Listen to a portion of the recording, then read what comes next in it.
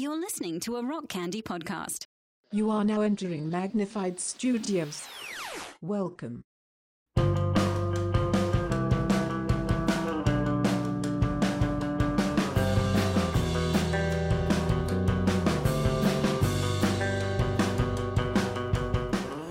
Coming to you from a unified Magnified Studios, Magnified Pod presents It's Hard to Find a Podcast, covering your favorite indie bands from the Christian 90s Christian alternative scene.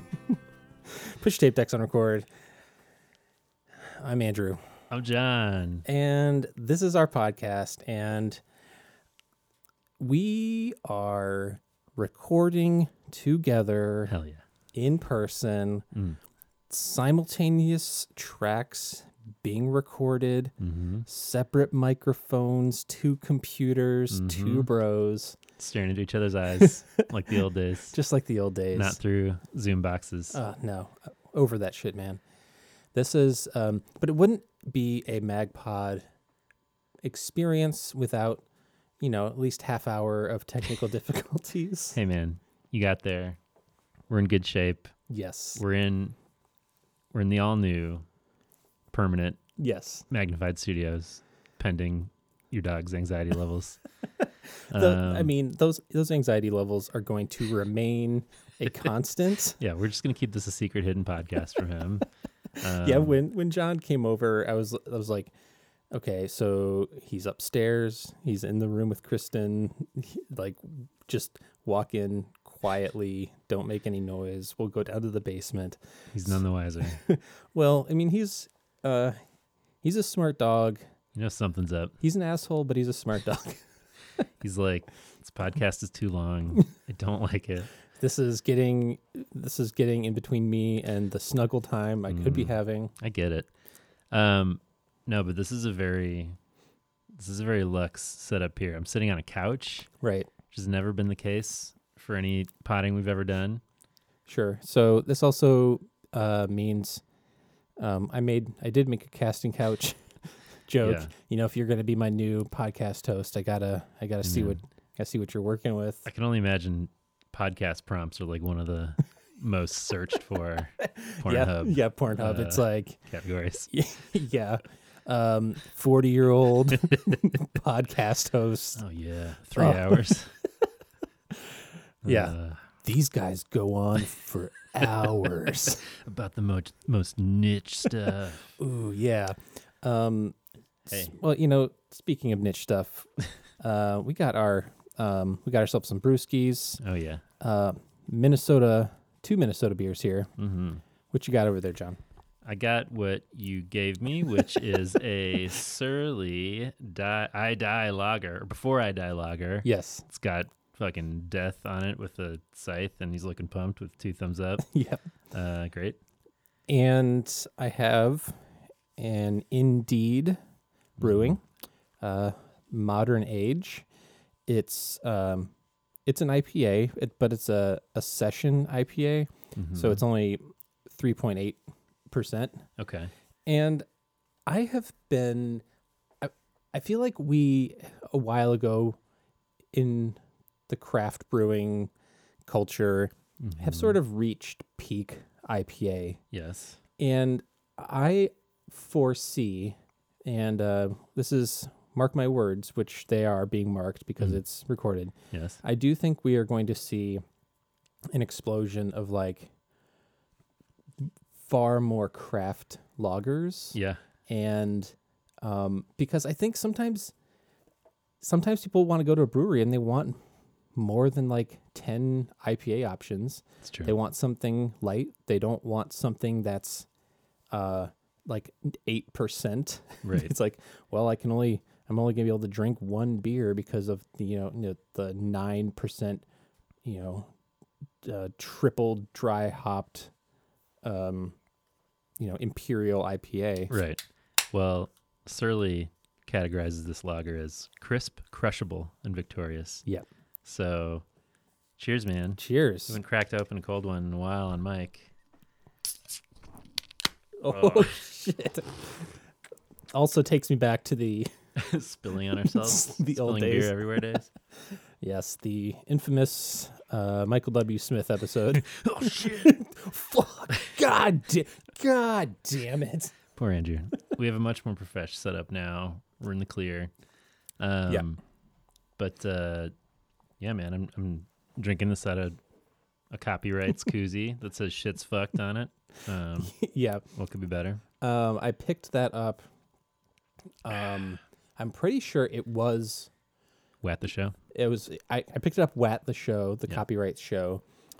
I'm pretty sure it was the day that Roe v. Wade That's was right. overturned. So shit was truly fucked. And so Kristen and I were at that show, and we saw the shit's fucked koozies, and I was like, There this you go. feels. Weirdly always relevant, but on that day in particular.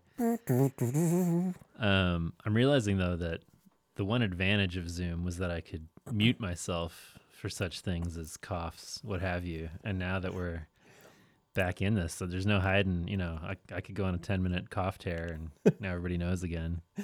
Well- It's about to be wintertime in Minnesota. I know. I don't know. I got I'm never in my house. I'm never far from like a box of Oh, Kleenex. this is the podcasting couch. I I need know. those tissues. Dude, yeah, there's if only you had a black light for that These couch, cushions could talk. they would say kill me. Oh man, The things I've seen. it's a beautiful space, friends. I'm looking at dope flags. I'm looking at Danny Stairs in a framed signed picture. We got basses and guitars and little synth and drum kit. Yeah, It's rules. We've been talking about this day for a long time. I know. We're here. And many are saying that this day could have come a little bit sooner, Well, but I think we will get into a little bit of that. sure. Yes, but we've talked about John and I've sort of fantasized about the day of starting a band Yeah, and man. ripping some punk tunage. Some werewolf-based songs, perhaps. Yeah, some horror punk themed songs about werewolves shredding on a guitar or Hanging or- 10. vampire catching some waves That's right. or pulling off some sick skateboard tricks or something, Can't wait. or a mummy who's just trying to find love. That's right. We had a lot of good titles. We got it. We did have a Revisit. lot of good titles. Well, yeah, we'll revisit those. We'll get some of this going because it being winter, being we're at the precipice of the very cold months ahead. Indeed. We'll have nothing but time indoors Yes. to craft. So many hours of pods. So many hours of horror punk.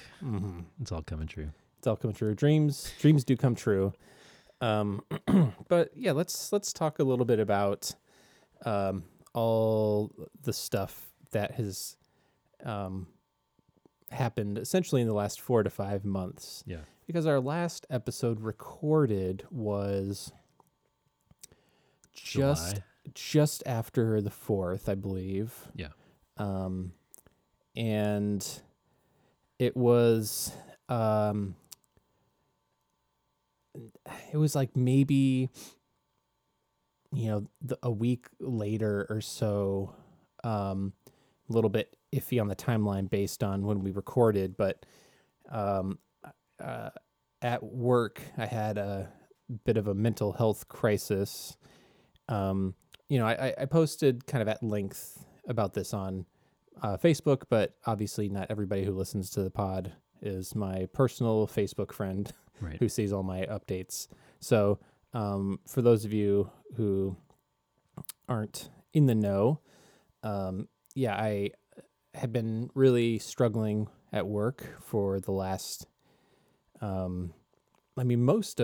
most of the year. Yeah. I knew late last year that the job wasn't a good fit, and so I spent this year looking for jobs, applying for jobs, interviewing at jobs, not getting said jobs, and by the middle of July, I was like so stressed and like kind of reached sort of a breaking point, and I just, I had been crying more often at work, Yeah. which is never a good sign. And I went and found essentially the one person in my office who's not even on my team, Yeah. and was like, I can't do this anymore. And I just started breaking down, and called Kristen. I went home and I never went back. Yeah.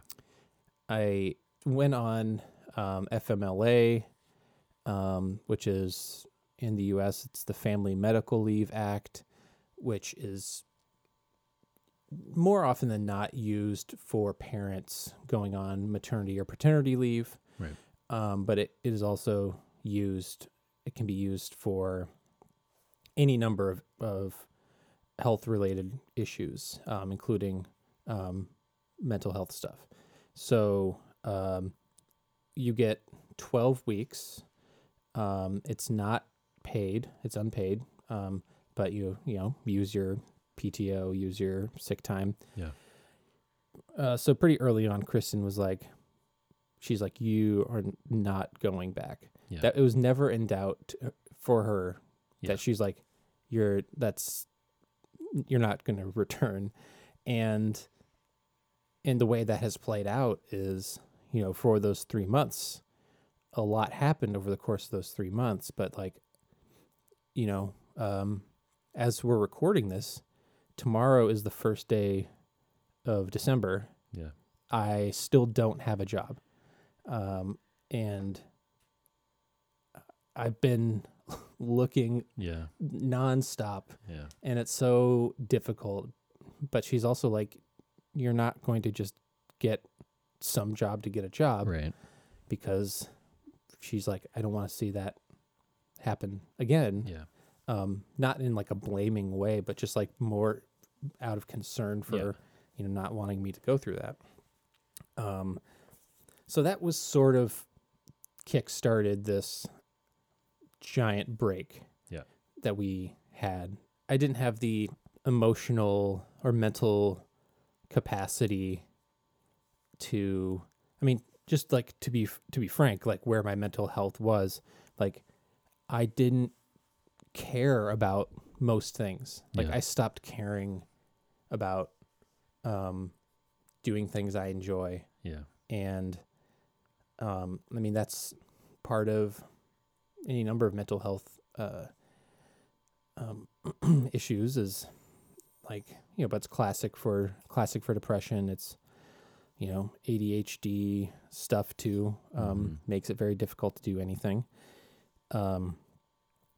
But yeah, so it wasn't like I just like had given up. It's just like I just couldn't find the energy to do it. And I just like, people know me. I don't want to do things inauthentically and just like Right. make a show to make it because, but also we've cultivated a group of people and listeners and Patreon people that are like, they get it. Yeah. And no one's like, what the hell? Where's our content? Right. No one's been like that.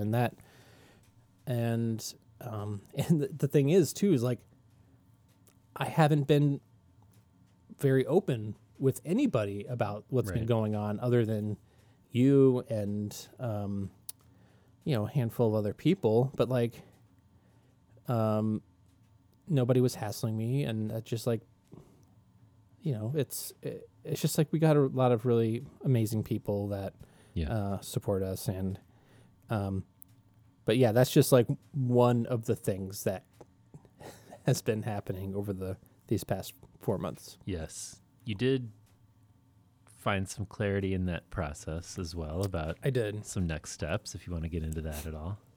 Yeah. So pretty much right after, my issue at work, my primary therapist, Doug, who I've talked about ad nauseum on the pod, he really encouraged me to look into DBT, which is dialectic behavior therapy,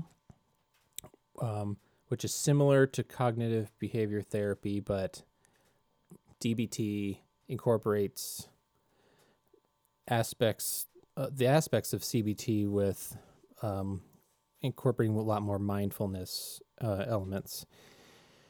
And there's a lot of science behind DBT, but it's also it's group therapy. So every Monday I have a 3-hour group therapy, and I work on different skills, mindfulness skills, emotional regulation and distress tolerance skills. And for me, kind of an emphasis on extending compassion to myself, as I've not been one to be very kind to myself over the years. Yeah. And so that has essentially started, I've more than doubled my therapy time every week. And the short version of the story is I also I began doing a lot of introspection and writing and contemplating about my my childhood and my formative young adult years. And I had this conversation with my barber of all people, talking about this, trying to find something that you love to do. And he told me that there's a difference between loving something and being fulfilled by something. And I didn't think that just going to get my hair cut would kind of shape my future. Right. But I kind of had this thought where I'm like, I think I intuitively understood that. Sure. But I think something else I've discovered about my ADHD is that sometimes it takes somebody pointing out something extremely obvious that I had not been able to maybe put into words because I have too many words going on at all times. Right. But I was like, okay, so fulfilling is different than happiness. It's different than love. When was a time I felt fulfilled? What was a time where I felt like I was something generative was happening within me? Yeah. And that was when I was in seminary. I started seminary in 2015, and I ultimately didn't complete the master's. But over those next few weeks, I applied to seminary, and seminary in St. Paul. Also, do you know who reached out to me from United Theological Seminary when I applied, or when I said I was interested in learning more? What a small world it is. Mason Menega. Hey, past and future guest. Yes. And I was like, oh my God, we had just interviewed him, and crazy. I was like, and now I'm talking to him about going to United. And he also just moved back to the Twin Cities. Got to get him in the basement. Got to get him. There's got to be a better way to say that. Get him on the casting couch. So yeah, I'm starting in January. I'm starting back up and gonna finish my master's. Hell yeah. And then not too long after I got notice that I was accepted in the seminary, Kristen and I decided to be I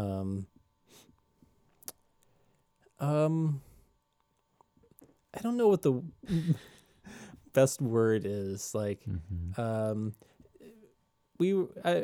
had a friend describe us as Andy and April from Parks and Rec because we decided to have a secret wedding. Yeah, you did. We when we first planned this party, we called it a hams warming. So just have a bunch of people over to our backyard, fill a wheelbarrow that I fixed up with ice and hams. And we're like, yeah, we're just gonna have this party. Kristen and I had moved in together. Neither of us had a housewarming because we bought our houses in 2020. Also, Kristen would never have a housewarming because she doesn't want people in her house. Yes, sure. April style. Yeah. But we're like, what if we, our parents are going to be there. All of like a majority of our like close friends and family are going to be there. What if we just like got married? And in less than a week, we, my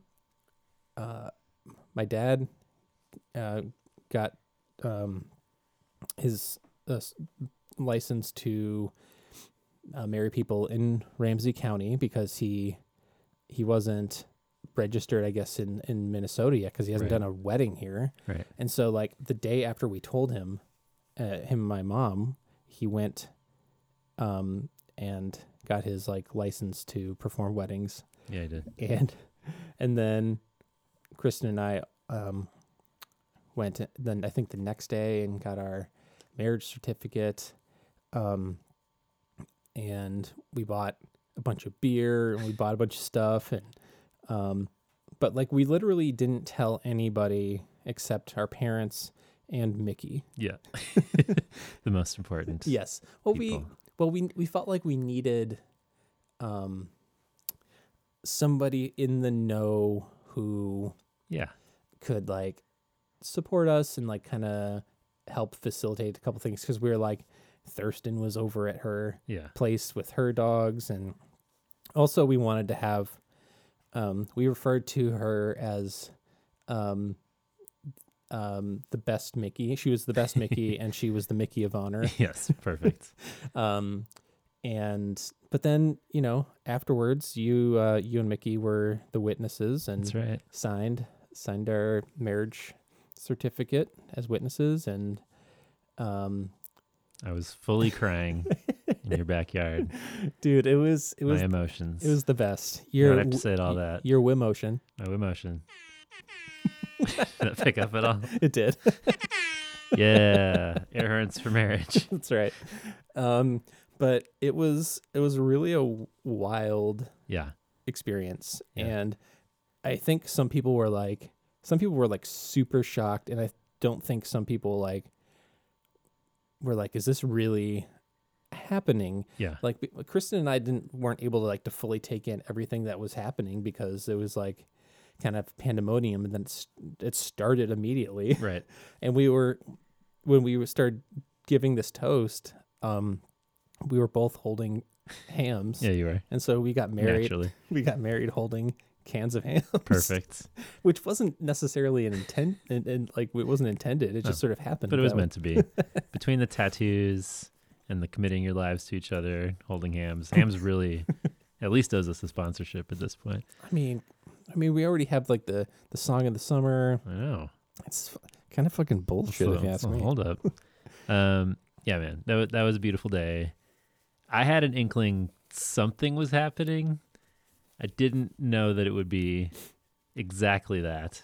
You thought we were getting engaged? Yeah, which like you were a few times like, so what time you think you're gonna be here today? Which like, I'm prone to not arrive on time to things that we're meeting at. What? But it was like more frequent check-ins than normal, and you're being very intentional, like throughout the weeks, checking in with folks. Like, can't wait to see you there. And I was like, oh, this is gonna be a really special day. And then the way I was like, I wonder if it's gonna be like really special. And then you just started making a speech, and I was like, oh, maybe it's just like a really intentional gathering, and you guys just wanted to publicly express that love, and that's great. And then your dad like walked behind you carrying a book, and I was like, I know what's happening.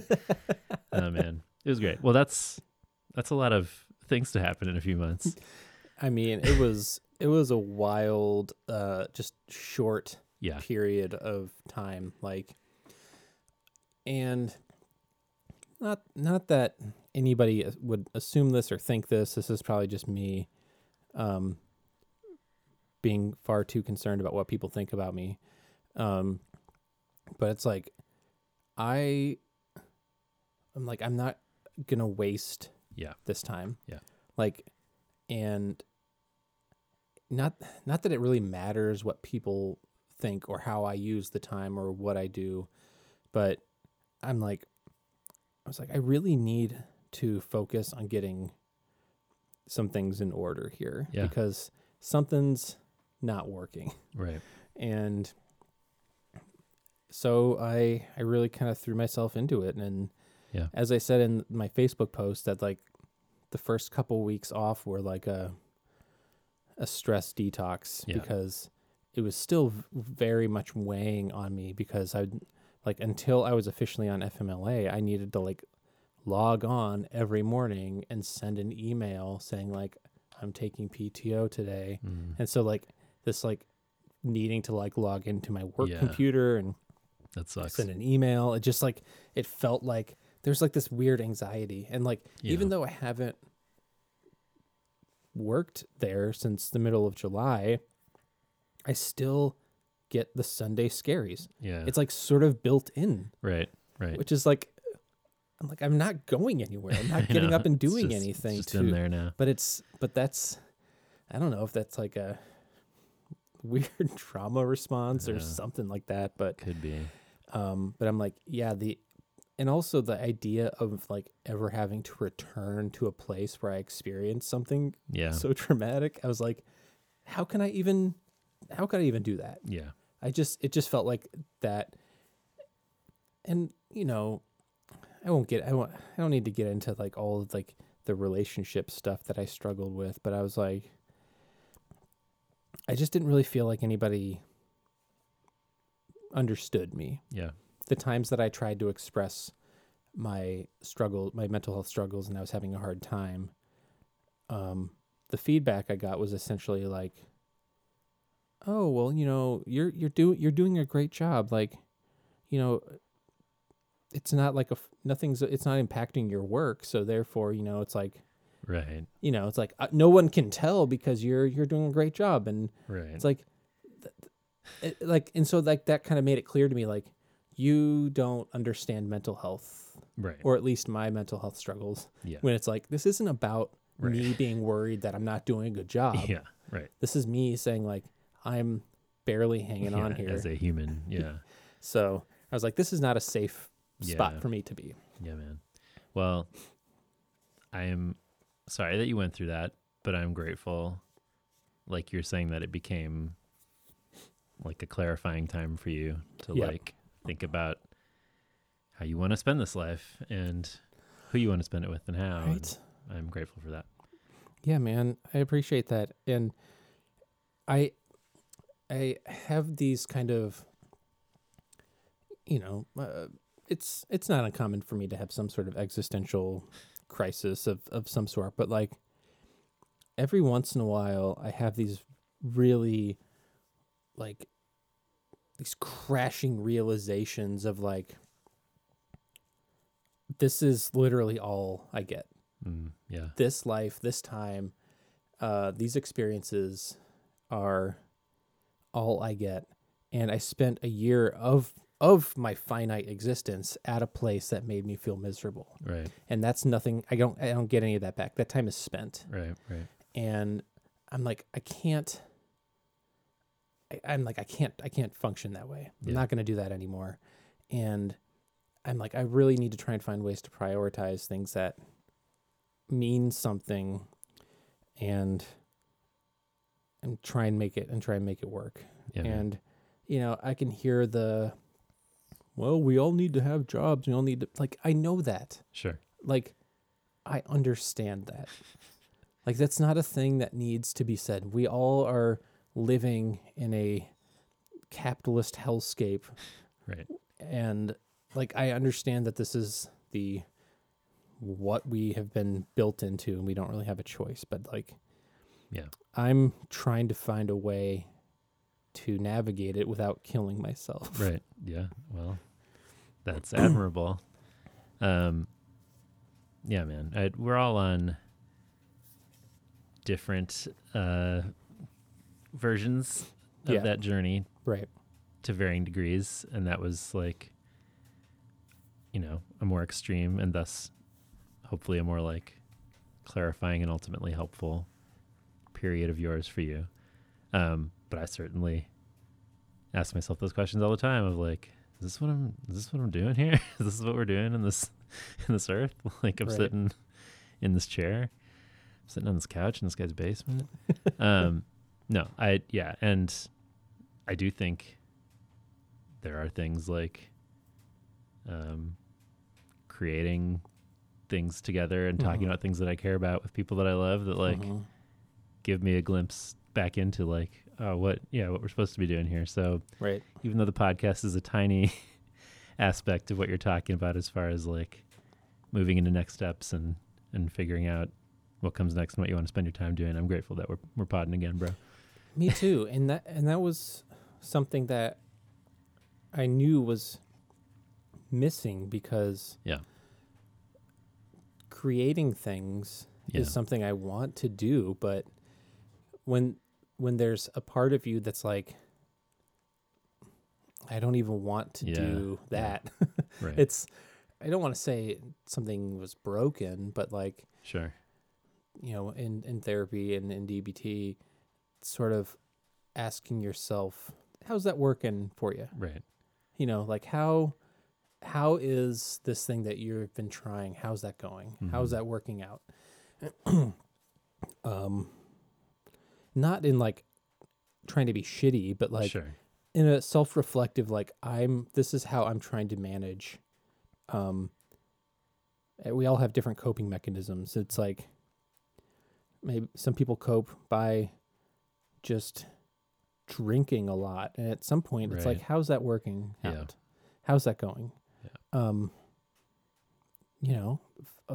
Have I done a lot of sad drinking over these last few years? Of course. Right.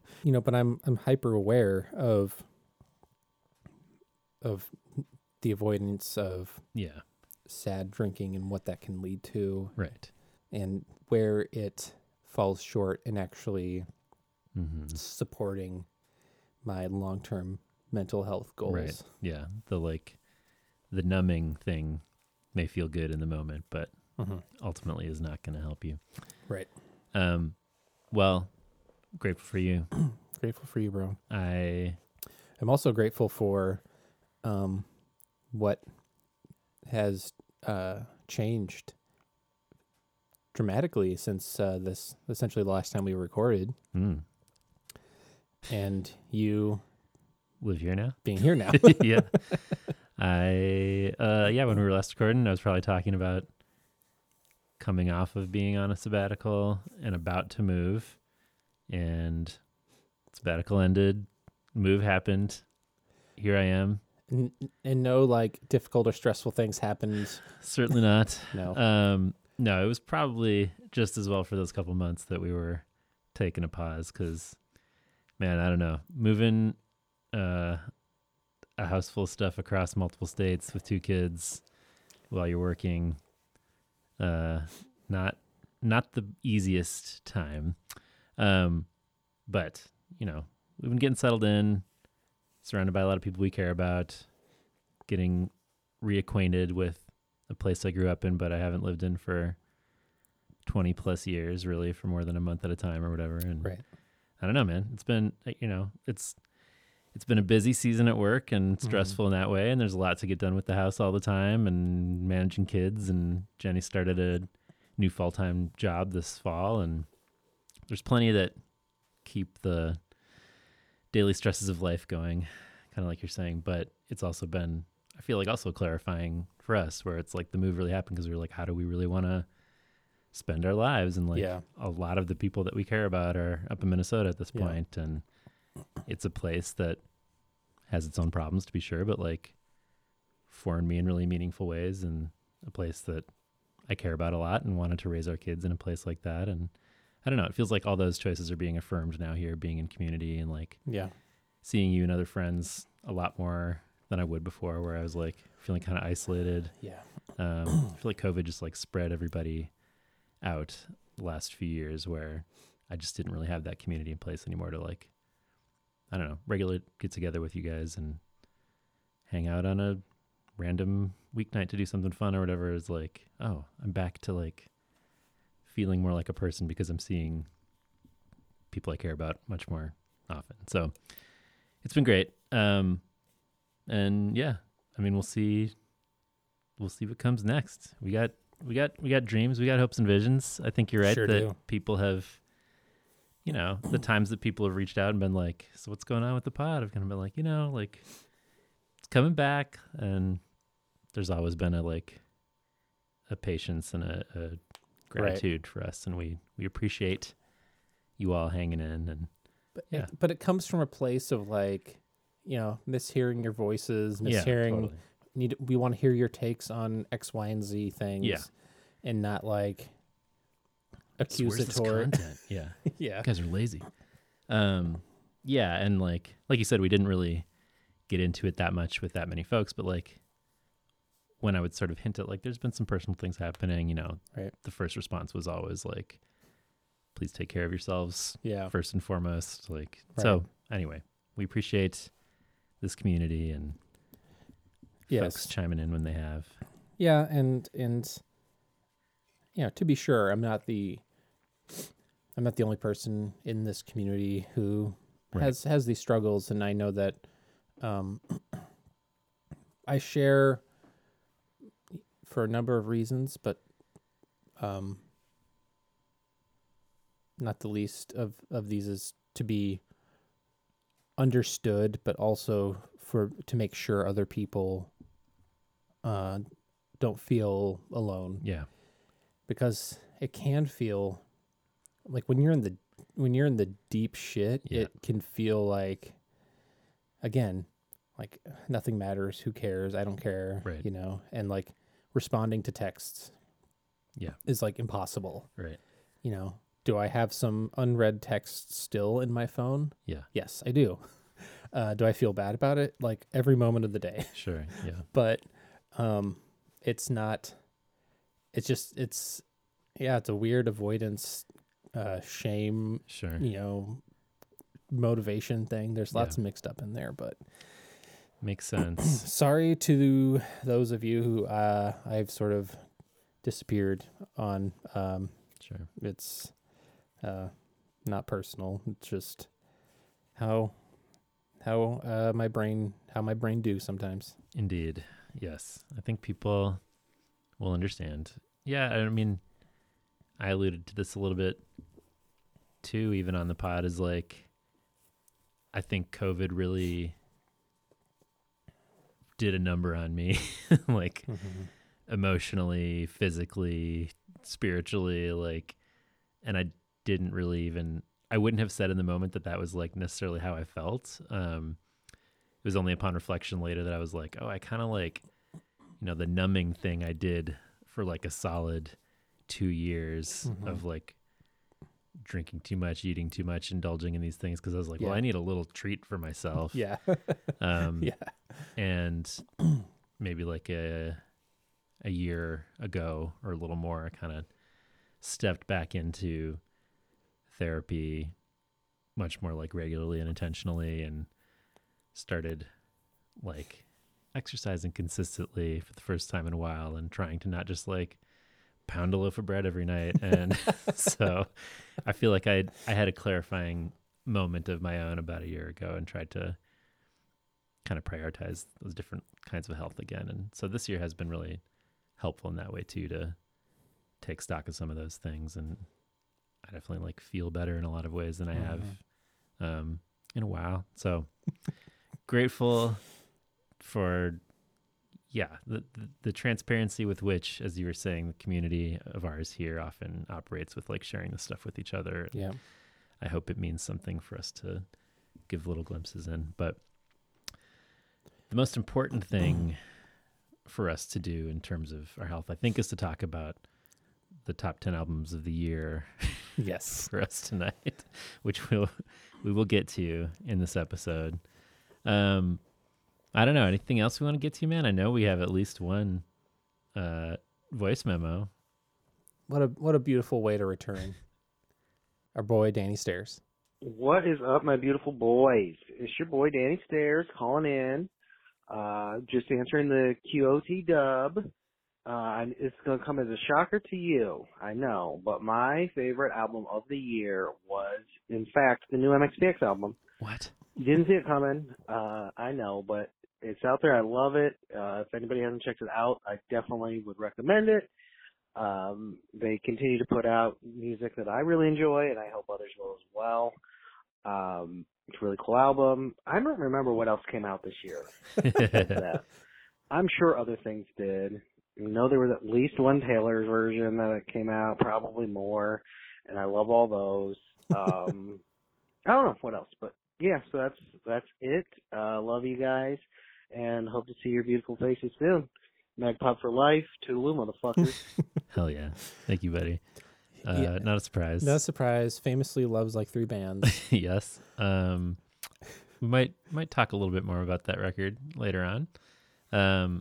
But yeah, we didn't get a chance to talk about that on the pod. No, Dr. Chad definitely sent me a text, and maybe she sent you one too. That's like, she's like, I really need to hear your takes on this record. Yeah, I mean, we may still have to do that, even though it's been out for quite a while. But it's Right. what we might need to do that. But I don't know. I'll briefly say I really like it. Like, I had fairly high expectations after we built a podcast around them and the new Right. album that came out, and it felt like we had such investment in that record and that time, and I was Right. kind of like, man, is it gonna live up to that? And I'll just briefly say, it's not as meaningful for me as the self-titled record is, but I think it's in that wheelhouse. Like, I think it's a very strong record from this era of MXPX, and I really enjoy it a lot. So I'll leave it at that. We'll leave it there for now. Yeah. Others? The aforementioned Mickey. Hey friends, it's Mickey. First I have to say it's so good to hear your voices again, coming at us new and fresh. I will say though, I felt personally attacked with all of the feet talk. Absolutely disgusting. But I would expect nothing less, and I love you both anyway.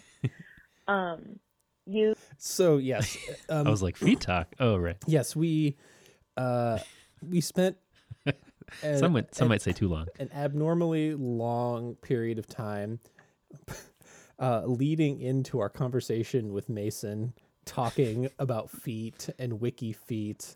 And I've had a surprising number of people who like care about Me Without You and care about Mason reach out and be like, that episode was so great. And now that you're talking about this again, I'm just like, they sat through a lot of that stuff first. Yeah. Anyway. yeah.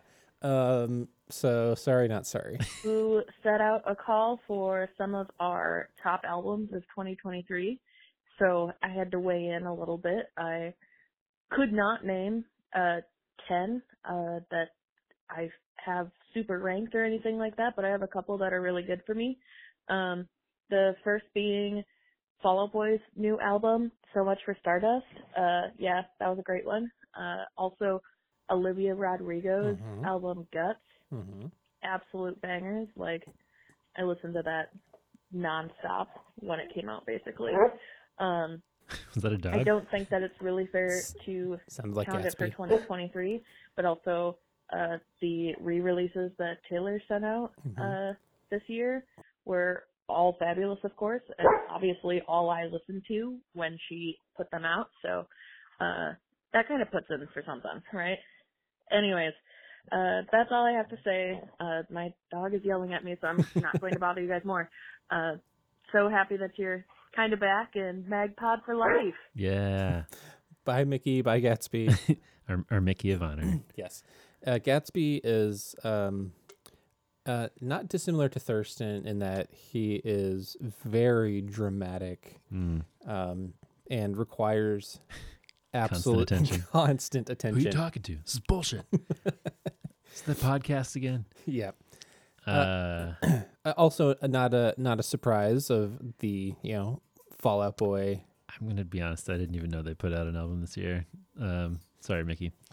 But I'm glad that you were finding enjoyment in it.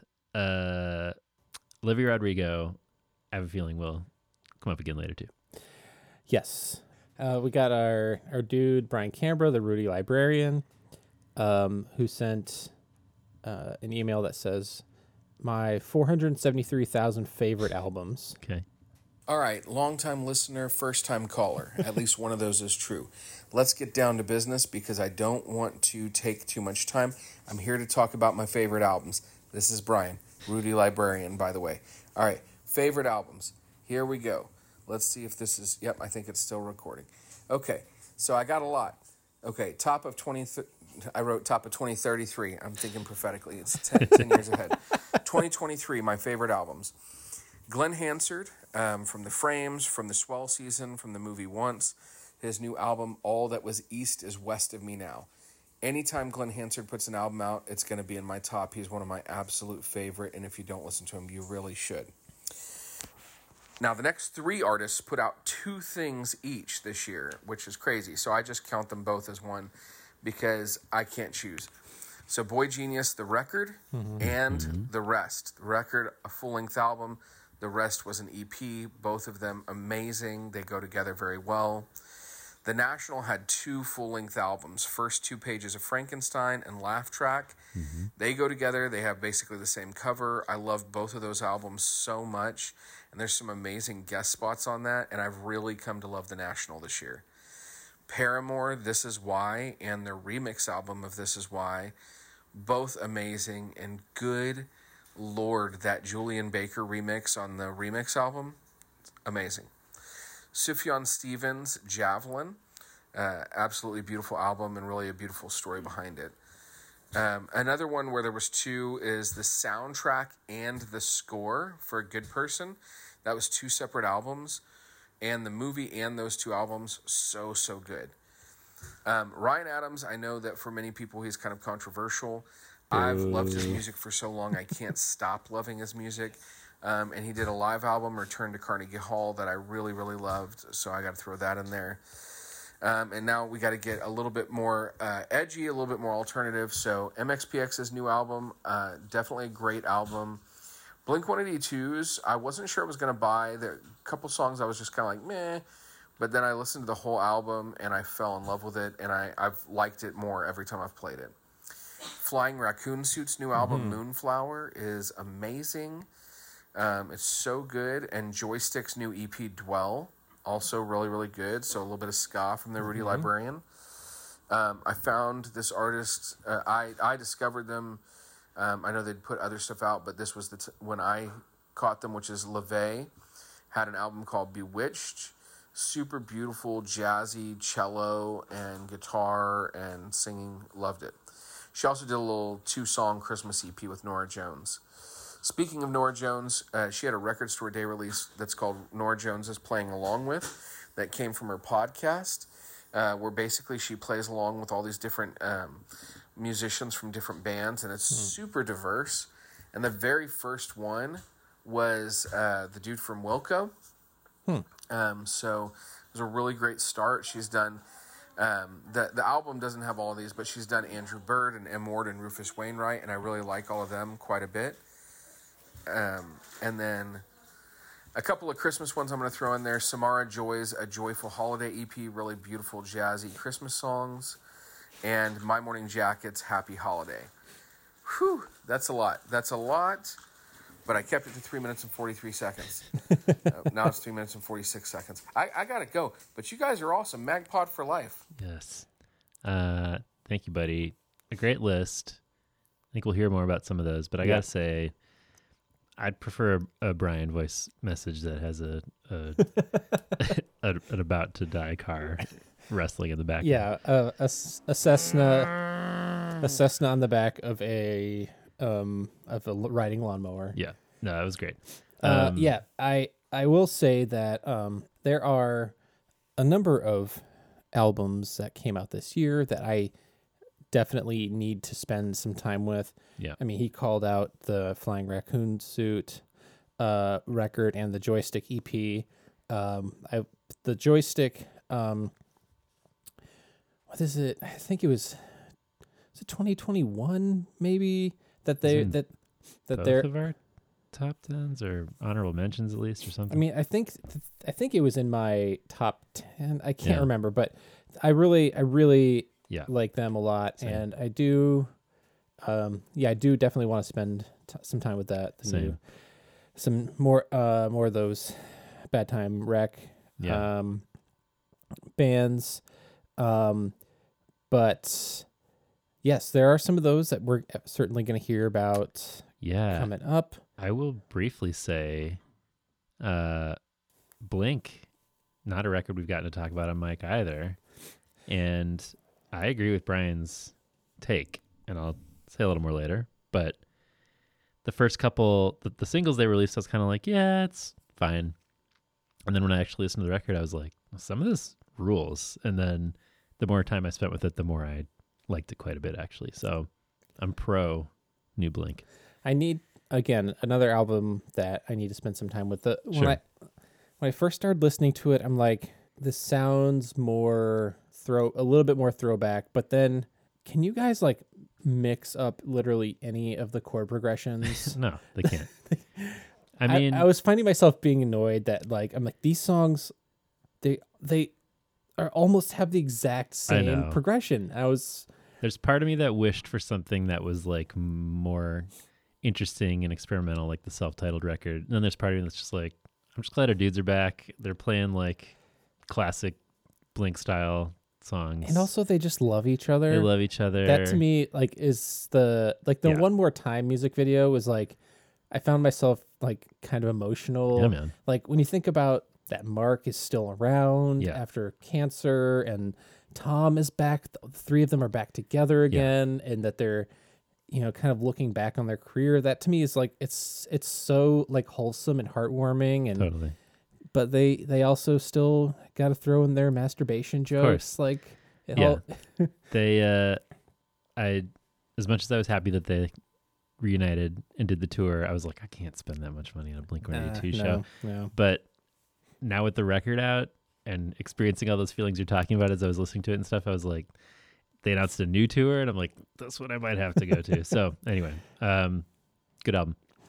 Speaking of spending lots of money on tours coming up. Are we gonna be podding for rain pretty soon here? I mean, I got my tickets. I got mine too, baby. Hell yeah. We are seeing PFR together in At the the next Fine couple Line. months. That's right. Oh man. Pod for rain coming. Yes. 2024. I mean that was not the show I was talking about spending What? too much money. I'm talking about that Green Day, Smashing Pumpkins, Rancid, Linda's. The weirdest lineup ever / one that I'm like, I feel like I have to go to this, but I did not get a ticket to that yet. So No. we'll see. I don't know. And I think I said this to you that I would have preferred to have seen Green Day like 20 years ago. Yeah. The way I see it too is like, I can't imagine another time in which I would see the Smashing Pumpkins and Green Day together, Yeah. and to like see them separately. I just don't foresee that ever happening. Yeah. And not in this exact same way, but like the Eras tour, seeing Taylor, it's like, Yeah. this is like a once in a lifetime experience. Like, I feel like I'm needing to jump at the opportunity to do this, because otherwise I will probably never Yeah. see either of these bands. Sure. Makes sense. I've seen the Pumpkins too many times, and the last time I saw them was at the Aragon in Chicago, because I was Woof. like, when are they gonna play a place that small again? So I'm glad I went to that, because it was like not a giant arena tour.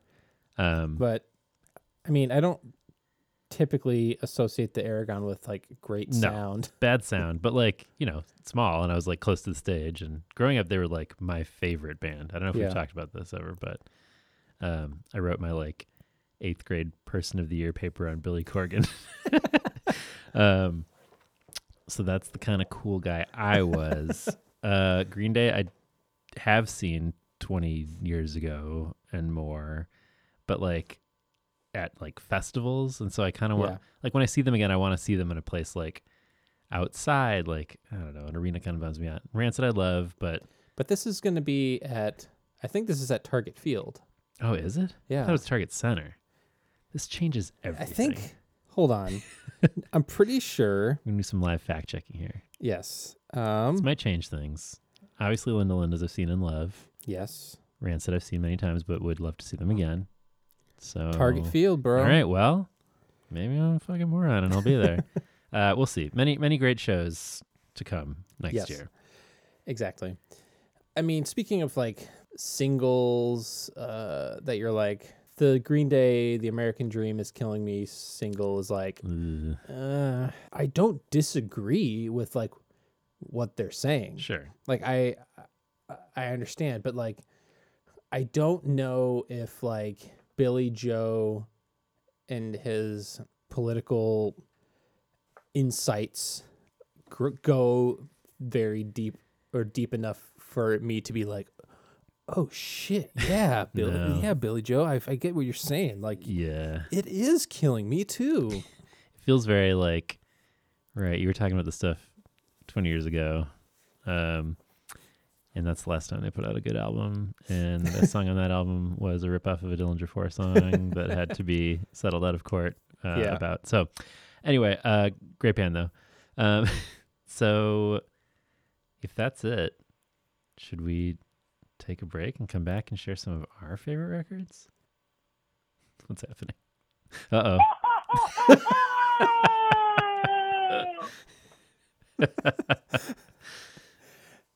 It has certainly Been a been a while. while. Is that it? That was it. Perfect. That was it. Perfect. Was that a recent? When did we get that? That was yesterday. Okay. That felt like a triumphant. He was like welcoming us back in celebration. Yes, the Phantom Cackler, wasting no time. Oh, I love it so much. That makes me so happy. It was funny because I was like kind of hearing some white noise. You weren't responding to me. I was like, "What's that? Oh, I know it's coming." And then it came in all its glory. Cackle. Beautiful. Yes. So What better note to end things on? yes, when we come back, we will dive into our favorite albums of 2023. Angels, it's not happening again.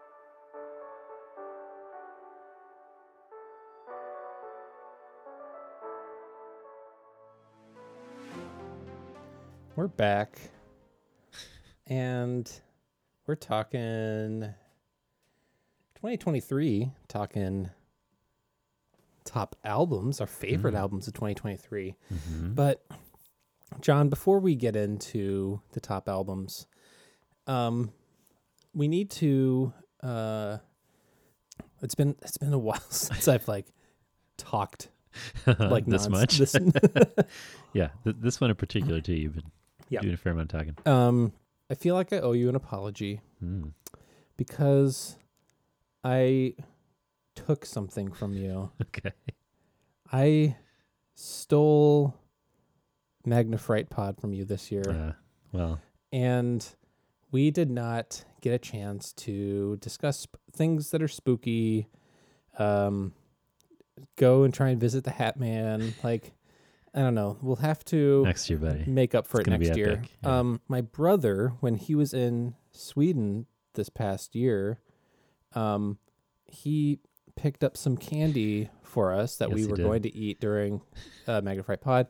You ended up eating your salted black licorice The best. at Graveyard Club, The Halloween show. the Halloween show. So it felt like an appropriate time.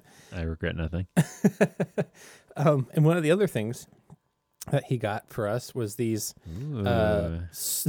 they're Boo surprise tricky beans Ooh. flavor mix with surprises. Okay, so it's like in every flavor bean, but Scandinavian style. Yes, but there are different flavors, but they are the Drilliska Slick Boner. Okay, perfect. So we can enjoy our Slick Boners together. Love it. So there What kind are of flavors we got in there? colors, corresponding colors that have two potential flavors. Okay. So there is Butt and chocolate. yes, there is there's poop Okay, or great. chocolate. No, blueberry or pepper, vanilla or ginger, cherry or chili, blackberry or onion, Ugh. cola or bacon. Okay. I'm there for all these except for onion. Although maybe onion's delightful. Who am I to say? I don't know. Cola flavor is also not my But go-to. those gummies, the cola gummies. Yeah, the Haribo Yeah, cola those are gummies. good. I mean, there's something. They are something. Bro, we haven't eaten candy together on mic in too long. Not since the our unreleased Goaty Hook. Oh yeah, I guess it hasn't been that long. Pretty recently. All right, let's see. I'm just gonna Yeah, pour should we some do into this? my hand, and Okay. then we can. That's what she said. You're not doing hand pouring in the bedroom? Dude, hand pouring. Hell yeah. Best. All right, so I don't know. Let's just toss one of these. All right. Yellow could be wet. Vanilla or ginger. Oh, that's definitely a ginger. I think I got both a vanilla and a ginger, and it kind of works So- great together. To kind of describe these, they are significantly smaller Yeah, than like your average jelly bean. but they pack a real punch. They're flavor-wise. they're babies. They're little tiny babies. Little They're babies. like the tiny. They're like smaller than they're smaller than an Advil. They're very small. Nuprin, little, yellow. Different. Ugh. What? What'd you get? Fucking Christ. Onion. Ugh. Oh no. Which one was that? Ugh. God damn it. That was definitely onion. Fuck. Okay, God. which color's onion? Dude. Ugh. Ugh. All right, No. good to know. No. Which one's onion? Brown? Sorry, dude. You're gonna have to figure that out Okay, on your fine. What is green again? own. I just had one really good green one. Blueberry or pepper, maybe? I want blueberry. Ooh, now that's pepper. Those are both really good. Scared of these brown yellow ones. I think there's gonna be some onions in there. And keep pounding green. I don't even know what that one is supposed to be. Maybe that's pepper? Was that green? I think so. I think it's pretty good. I like it. I'm into this. These are The Swedes. They know how to make some weird candy. they sure do. Oh, there's the cola. Got the cola, that one. Is that brown? Ooh. That actually. You have the onion? I got the onion one. Fuck, that sucks. But like I respect it. Oh my god, it's so bad. It's very It's so okay. bad. And I got cola right after to wash it down. Yeah. These are very like potent flavors. I know, man. Do you want to save any, Brian? Did he get any slick bonus for his own? I don't know if Brian saved a slick boner for himself. What's the status of your slick boner, Brian? Oh no. Bacon. Uh, God damn it. Ugh. Wait, is bacon brown? It's the cola one. Oh my god. It's so bad. Oh yeah. Whoa, I just had bacon too. That's intense. It's so smoky. Yeah, these are really Oh yeah. surprising for a really I small. keep going back to the yellows because they're like either vanilla or ginger. Yeah. So I feel like that's a safe place to land. Yellows are both a home run. Yeah. I think green is both too. Oh man. I'm rebagging the slick boners. Okay. You always have to. Yeah, Bag your boner. after you're done with your slick boners, you gotta put it away. Ugh. Well, I mean, these are nowhere near as risky as like the every flavor beans, no. but that onion, The onion one is intense. The It's onion the intensity alone, of the flavors that really. yeah, the onion alone is tragic. It's the inclusion of it. Yeah. Well, what a delightful surprise. Thank you. Yeah. Ugh. Okay. I gotta put these away. Got onion again. So stupid. Okay, God, I gotta get something to watch this down. Hold on. Send me that pic. I'm gonna post that. You want me to text you my slick boner? Yes, please. Bagged, if possible. Okay, deal. People want us to chew into the mic and talk about boners repeatedly, right? That's what we're hearing. Yes. This is what you've all been missing. This is why we're not a PRX podcast, maybe. This is because of all of our feet content and our slick boners. And I know I'm intentionally, I know that I took a Swedish in college. Yes. So I don't know if that sounds like a weird humble brag for whatever. I took some Swedish in college, bro. You maybe lived there for a little while. Maybe did. Played some clubs. 20 years ago, as we speak. Wild. Yep. I'm just kick me into my coffin, bro. Oh man, what's purple? It is I'm pretty sure it's the blackberry or the onion. The onion. Wait, so what's the? I must have been tasting the bacon when I was tasting the brown one. Here. All right, whatever. I gotta stop paying attention to these. Cola eller bacon? Bromberg eller log? Log is how you say onion, and that's what I'm tasting. Okay, so anyway, we like music, and That's primarily what we supposedly talk about. yeah, well, people know what's up. We wanted to come back into your ears to do something that we do enjoy very much. Yes. Which is to talk about our favorite records of the year. Now, do we want to... I feel like last year we hit honorable mentions before the records themselves. I feel like in the past we've done it the other way around. How does the spirit lead you tonight? I feel like we should hit them honorable mentions. First up? I think so. Okay. And we don't necessarily need to belabor it. Doesn't sound like us. Okay. But I mean, if we're hitting the honorable mentions, I limited myself to 12. Okay. Which is less than I've done in the past, and I could have done much more. I'll say Yeah, that. I'm also knowing like that there's gonna be the Venn diagram of artists that we're interested in. I'll probably just like tack on Yeah. I think more in our honorable mentions, but I'm going to say, if I had to guess, this might be the one that we had the least overlap on for a couple reasons. One, because I feel like ordinarily when we've been potting pretty much every week all year, we have a fairly good sense of what the other one's been listening to. Yeah. We've had quite a gap where we haven't. I try to text you and be like, I like this album a lot about various things throughout the year, as you do for me. But we haven't had the same level of communication as normal. And I feel like there's some on here that I haven't really talked to many people about. So I think they'll come as some of these for sure will be out of nowhere. So we'll see. Should I kick things off? Sure. All right. Those honorable mentions. I will not. I do have an order for my top 10, as you know. Mm-hmm. These I will not do in any particular order. So I'll tack on MXPX, Find a Way Home, that's in there. Hope we get to talk about it more thoroughly at some point.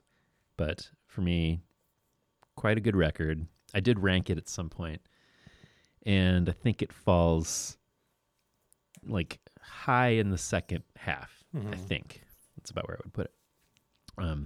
Like the record. Blink, also in there one more time. As I said, mixed feelings probably overall, but grew on me a lot. And some of the songs I really like. Happy to have him back. Everything But the Girl. Their new album, Fuse, which is the first they've done in 20 plus years. Love that band from the 90s dance pop hits. And I really like this new record. They kind of have done successfully what a fair amount of sort of 90s era trancey club bands have done, which is make a more sort of mellowed out, slightly weirder electronic record for these days. Like that album a lot. Slow Pulp. Is that a band you know? I know the name. Great crunchy indie rock Chicago band with a woman lead singer whose vibe I like a lot. I think you'd be into them. Slow Dive, the album Everything Is Alive. I have definitely mentioned them to you. Don't think this is going to be on your list. It's that shoegaze. This is a British shoegaze band that's been around for decades, coming back with a great collection of songs here. Partial Traces.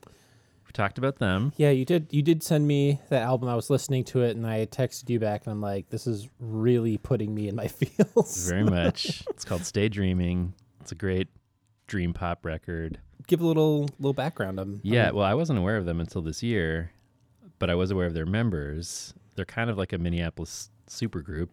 Maren McCosco is the front woman who was in the band The Soviets, and she's the co-founder of this new club, Cloudland, which opened recently in South Minneapolis, which has a lot of great shows already.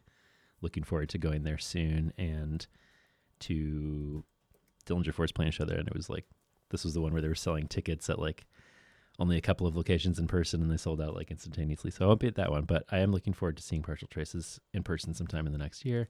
Off With Their Heads members in there too. But yeah, I think they've put out a couple records, but really, really like this kind of dream poppy, synthy stuff they're doing. This band Kim put out a record called Sir Kim. They're a great doom metal band out of Oakland. Very like crunchy and just like slow chords. Mandy, Indiana. Band I didn't know until relatively recently. They're like a French noise rock band, synthy and scary. I think you would dig this record, or at least like appreciate it. It's called I've Seen the Way, Mandy, Indiana. Janelle Monáe, she's got to be in there. The Age of Pleasure, not my favorite of her records, but here for this era of her. It's fun. It's a fun time. I'm here for the queer love tits out era of Janelle Monáe. They are feeling themselves as they should be. Yes. Jeff Rosenstock, have a feeling we might be hearing more about Hell Mode. It's again hard to limit it both to the actual 10 and to the honorable mentions, but a great record. Yola Tango's new record. Rude as hell. No, I said great record. Oh yeah, sorry. This Stupid World, Yola Tango's new record, which as far as I'm concerned, they've never put out a bad album, but it's always great that they're continuing to put out great ones. And then finally, Black Belt Eagle Scout, who is awesome. She's a Native American artist, Catherine Paul, and put out this record, The Land, the Water, the Sky, which I really like. So that's my dozen, with the usual caveat that I could put much more. I'm sure there are blind spots, things I'm forgetting, things I haven't checked out yet. Folks on the Discord were very helpful in weighing in with some of theirs, and I have plenty to check out from what they mentioned, so I got to do some more digging still too. I was seeing some conversation on Reddit. Some people were saying like they don't like end of the year lists because they always come out too early. Sure. And you're bound to miss some. But one person was saying like, it doesn't really matter to me if the lists are perfect or if they rank the albums in a way that like somebody else agrees with, because in the way I do, like I use the list to discover stuff. Yeah. Not because I'm like, I need to confirm the things that I enjoy. Right. Because it's like, I just want to like discover some new shit, which is like, I'll look up lists mid-year and they'll be like best albums of the year so far. I'll be like, because I'm not scouring every single website to find stuff. And so to be able to find some new things, that's exciting to me. I'm with you. And I should say SZA put out a great record last December, and I can't remember whether that was, I think that was before we recorded our top 10, and I can't remember if I mentioned that record or not, but I really do love that album, and I think a lot of people didn't include that in their year-end list last year because it came out in December, but so there's always going to be some that missed the cutoff or whatever, but great record there. So I will add that like I said, I need to spend more time with the MXPX and Blink records. My honorable mentions, I only have 6. Okay. In addition to what you just said. Fire Tools. Okay. I am upset because I see something that is not there. This is a multi-instrumentalist, producer, genre-bending, genre-defying artist based out of the Chicago area. Cool. So if you just like looking up her name is Angel Markloyd, and she blends different genres such as vaporwave, IDM, jazz fusion, ambient, extreme metal, prog, industrial, new age, screamo, and noise. It was the intro to us starting this section. The first time I heard her, I was getting a consultation for my Grim Reaper tattoo. Cool. I was sitting there and Mike was sketching out the idea, and I heard this song. I'm like, what is this? I'm like, it sounded like an 80s sitcom intro with like black metal screams over the top of it. You might have told me about this actually. Now. Yeah, and I was like, this is so wild. So I had to, neither of us had heard of the Fire Tools before, so I had to look it up. She's very prolific and puts out some very wild stuff. So Cool. check that out. And this is a band, speaking of more Chicago, Buggin', Concrete Cowboys. Might hear more about that later. Yeah, you turned me onto that, and I listened to the album a bunch. Yeah. Chicago hardcore, female fronted, getting a little bit more local. Dury, suburban legend. I was super into like every single that Dury put out before they released their record, and the record came out. Some of the songs that were initially singles were on the record, some weren't. There's some new stuff on the record. Some of the newer stuff I was kind of like meh on, but like overall, like it's a good record. Yeah. I'm seeing them next month. They're doing their album release show at First Ave, so Cool. I'm excited about that. Genesis Owusu, the album Struggler. Good record. Australian rapper, like some just like straight fire bangers on that record. That should have been on my list. Very, very good. This didn't make my cut because I just didn't feel like I could include it because I don't feel like I spent enough time with it. But that's not because I don't think it's a great record. But Olivia Rodrigo's Guts I have in my honorable mentions. Wow, I thought she'd make the top 10 for sure. I know.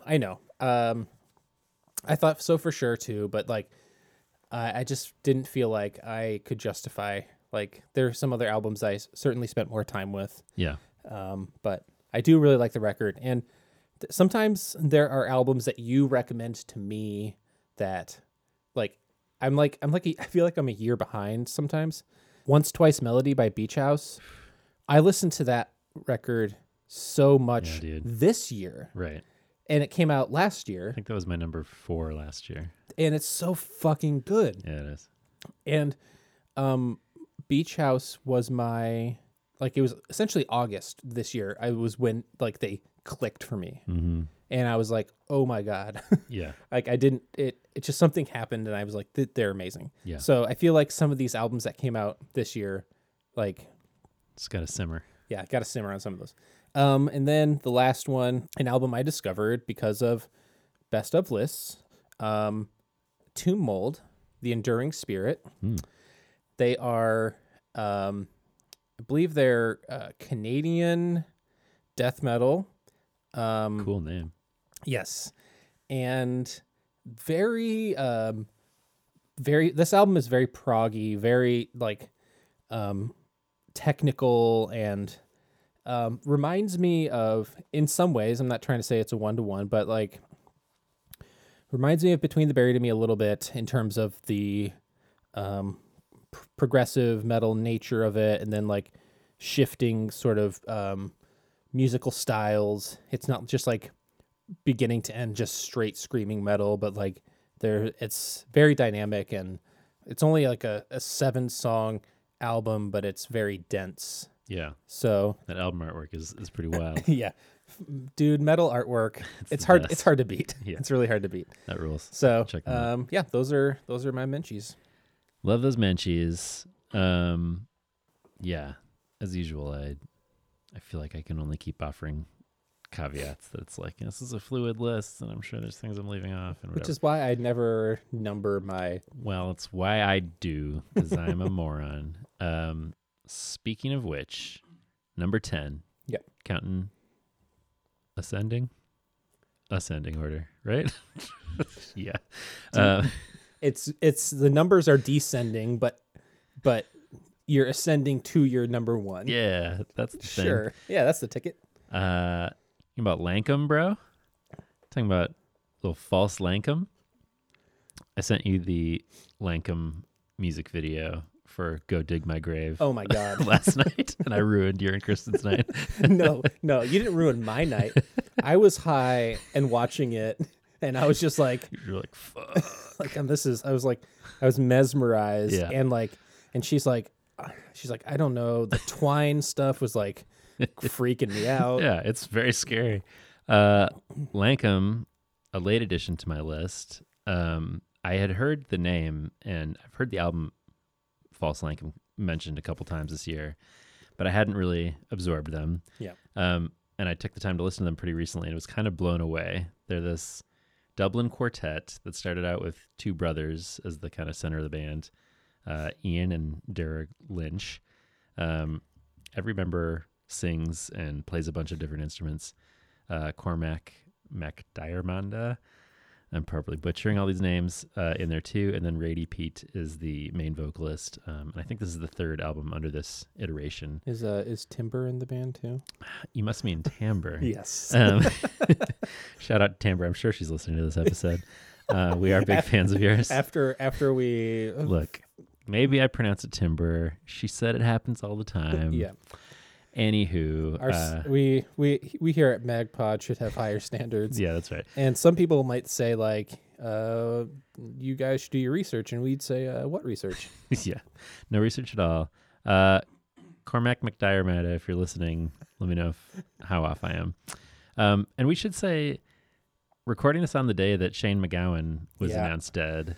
God, yeah, I was so bummed out. Really sad. I mean, he feels like somebody who's been around forever because he's lived so hard for so long. And, Yeah, the Pogues' biggest stuff was, 30, 40 years ago at this point. But yeah, he was only like 65, He's not maybe? that old. Like early 60s? younger than our parents. Yeah. So very sad. And he just is somebody who, the Pogues are a really special band, and I think married that kind of trad Irish kind of Celtic folk song stuff with punk in Yeah. a way that was super compelling and really set a template for like 1,000 other bands that would come over the next 20 Yeah. or 30 years. Yeah. So it was already weird because I was very much in this like traditional Irish folk song space, listening to this record a lot. And then to get that news today, Yeah, thinking about the Pogues, and I think these two bands are definitely linked. This is more sort of like, metal leaning than punk, but it is they basically do traditional Irish folk songs, but performed with these super heavy, deep bass sounding instruments. They got the hurdy-gurdy in there. They got Ooh. strings. They got electric bass doing, like electronic stuff. And it's very like ancient sounding. And it reminds me of that band Heilung, who was on my honorable mentions last year. Who's Yeah. like, Northern European kind of folk metal. But there's like a power in these old folk songs done with this unique heaviness. And a lot of the songs, even when they start out kind of pretty or in a major key, they often sort of like descend, or at least threaten to descend into scariness at any moment. Just a really cool vibe, very like powerful and unique, too much to not include on my list. But yeah, the single Go Dig My Grave is a telling of an old Irish folktale, basically about a woman who hangs herself, and the video is very intense. Yeah. If this sounds interesting to you, I would go check it out. But yeah, I sent this to Andrew Unprovoked, and there's a lot of like noose imagery, and, like tying strings and intensity. Leper fans, I think, would be into this. Very long single shots. Yes, matching like most of these songs on the record are like 8 minutes minimum. Yeah. The final song I think is like 13 minutes. So anyway, that's a lot to say about Lanka, but I was very into it. Like I said, I don't really have a strong order, but I will sort of move to like Ascending. yes, I will ascend as the numbers descend to like the albums that I spent like predominantly the most time with. Sure. But that doesn't necessarily mean they're my favorites but whatever. Maybe it does. Whatever. Who cares? Who cares? Kara Jackson, Why Does the Earth Give Us People to Love? Yeah. If you don't see it on a lot of top albums of the year, I feel like it's doing a disservice to this record, as it's her debut record too. She like won like a youth poet laureate like at 19 or something like that. She's from Chicago, so Chicago, more yeah. Chicago. She's a poet, singer, songwriter. Like it's very, very folky. The instrumentation is like I don't want to. I'm not gonna say it's like that. The recording is simple or like stripped down or bare bones or anything. But it's like I feel like what it does is like it allows her very unique and emotional voice to be so much more prominent. Yeah. Because she does have like this deep resonant voice and like she's able to hit these like really low notes and I'm just like, oh my God. And there's these songs about so many songs about love and heartbreak, obviously with the title, like Why Does the Earth Give Us People to Love? And there's so much depth to her writing. And I think my favorite song of hers is called Therapy. It's there's also the song Dickhead Blues, which is an outstanding title for a song. Yes. But her song Therapy is like maybe just over a minute. The lyrics are, every man thinks I'm his fucking mother, good for milk and good for supper. Yeah. Never asks if I can be his lover. Special someone when he suffers. He wants me. He wants therapy. So essentially, like, you know, yeah, come around when you need a woman to emotionally support you. Right. You want me to be your therapist for free, and like, but you're not. What are you giving to me? Right. And I'm just like, this is like a tale as old as time. Like the emotional weight that women have to carry for men who will not take care of themselves. Right. And I'm like, she is like, like this is this sort of observation from somebody who is like so young and like, she's like already seeing these terrible toxic patterns. I think she's fantastic, and being so young and being her first full length, I'm super excited to see what she has to come. Same here. Another one I probably messed up by not including. Really good record, and I'm excited to see where she goes next. My number 9, another Chicago act. Buggin'. Oh, heyo. Already mentioned Concrete Cowboys. Yeah, this is a Chicago hardcore band, as you mentioned, that's been on my radar the last few years. They'd put out a couple EPs, but this is their debut LP. And I was really anticipating it, looking forward to it. And man, it's really tight and precise. They're really great players, and there's a lot of great bass grooves, crunchy riffs, breakdowns, but it's all really fun. And as you mentioned, it's fronted by Brianna Bennett, who's a Black woman, and I love the energy of her voice. I feel like I've said this before, but bands made up of people of color are making the most interesting hardcore music right now. Yeah. And this band is no exception. It's just really like the lane of hardcore that gets me the most pumped. They definitely go really hard, but are also not afraid to be like funky and have, some poppy melodic hooks and just kind of go on different journeys. And, I still haven't gotten to see them live, but I can't wait to, and I hope that they do come up here. They played the Snow and Flurry Fest in Minneapolis a few months ago with Hotline TNT, who's another like almost honorable mention for me this year. But I think I mentioned this to you where it was like, it was a fair amount of money for like a 2-day fest with a ton of bands, and Buggin' was like really the one that I really wanted to see. So it's like, I'll wait until they come and do a proper show. But really like their particular brand of Chicago hardcore. Yeah. Boy Genius, Heard of it. the record. Yep. Kind of rude that they never came through Sorry. the Twin I Cities. think that was my last Chicago show. Yeah. Or one of the last. I mean, what else can be said about these? I mean, this is the year of Boy Genius Hell yeah. getting nominated for a Grammy. It's pretty wild. I mean, Lucy was that was last year? Was it 2 years ago? 2021. 2021. She was my number one that Yeah. year. I mean, we both had her as one of our top records. But this album has such strong material, and they all have their own style, their own voice, and it's still able to feel like a cohesive record. Yeah. Even when there's like a Julian song that you're like, this is a Julian song. The song rocks. This is like very guitar heavy, riff heavy.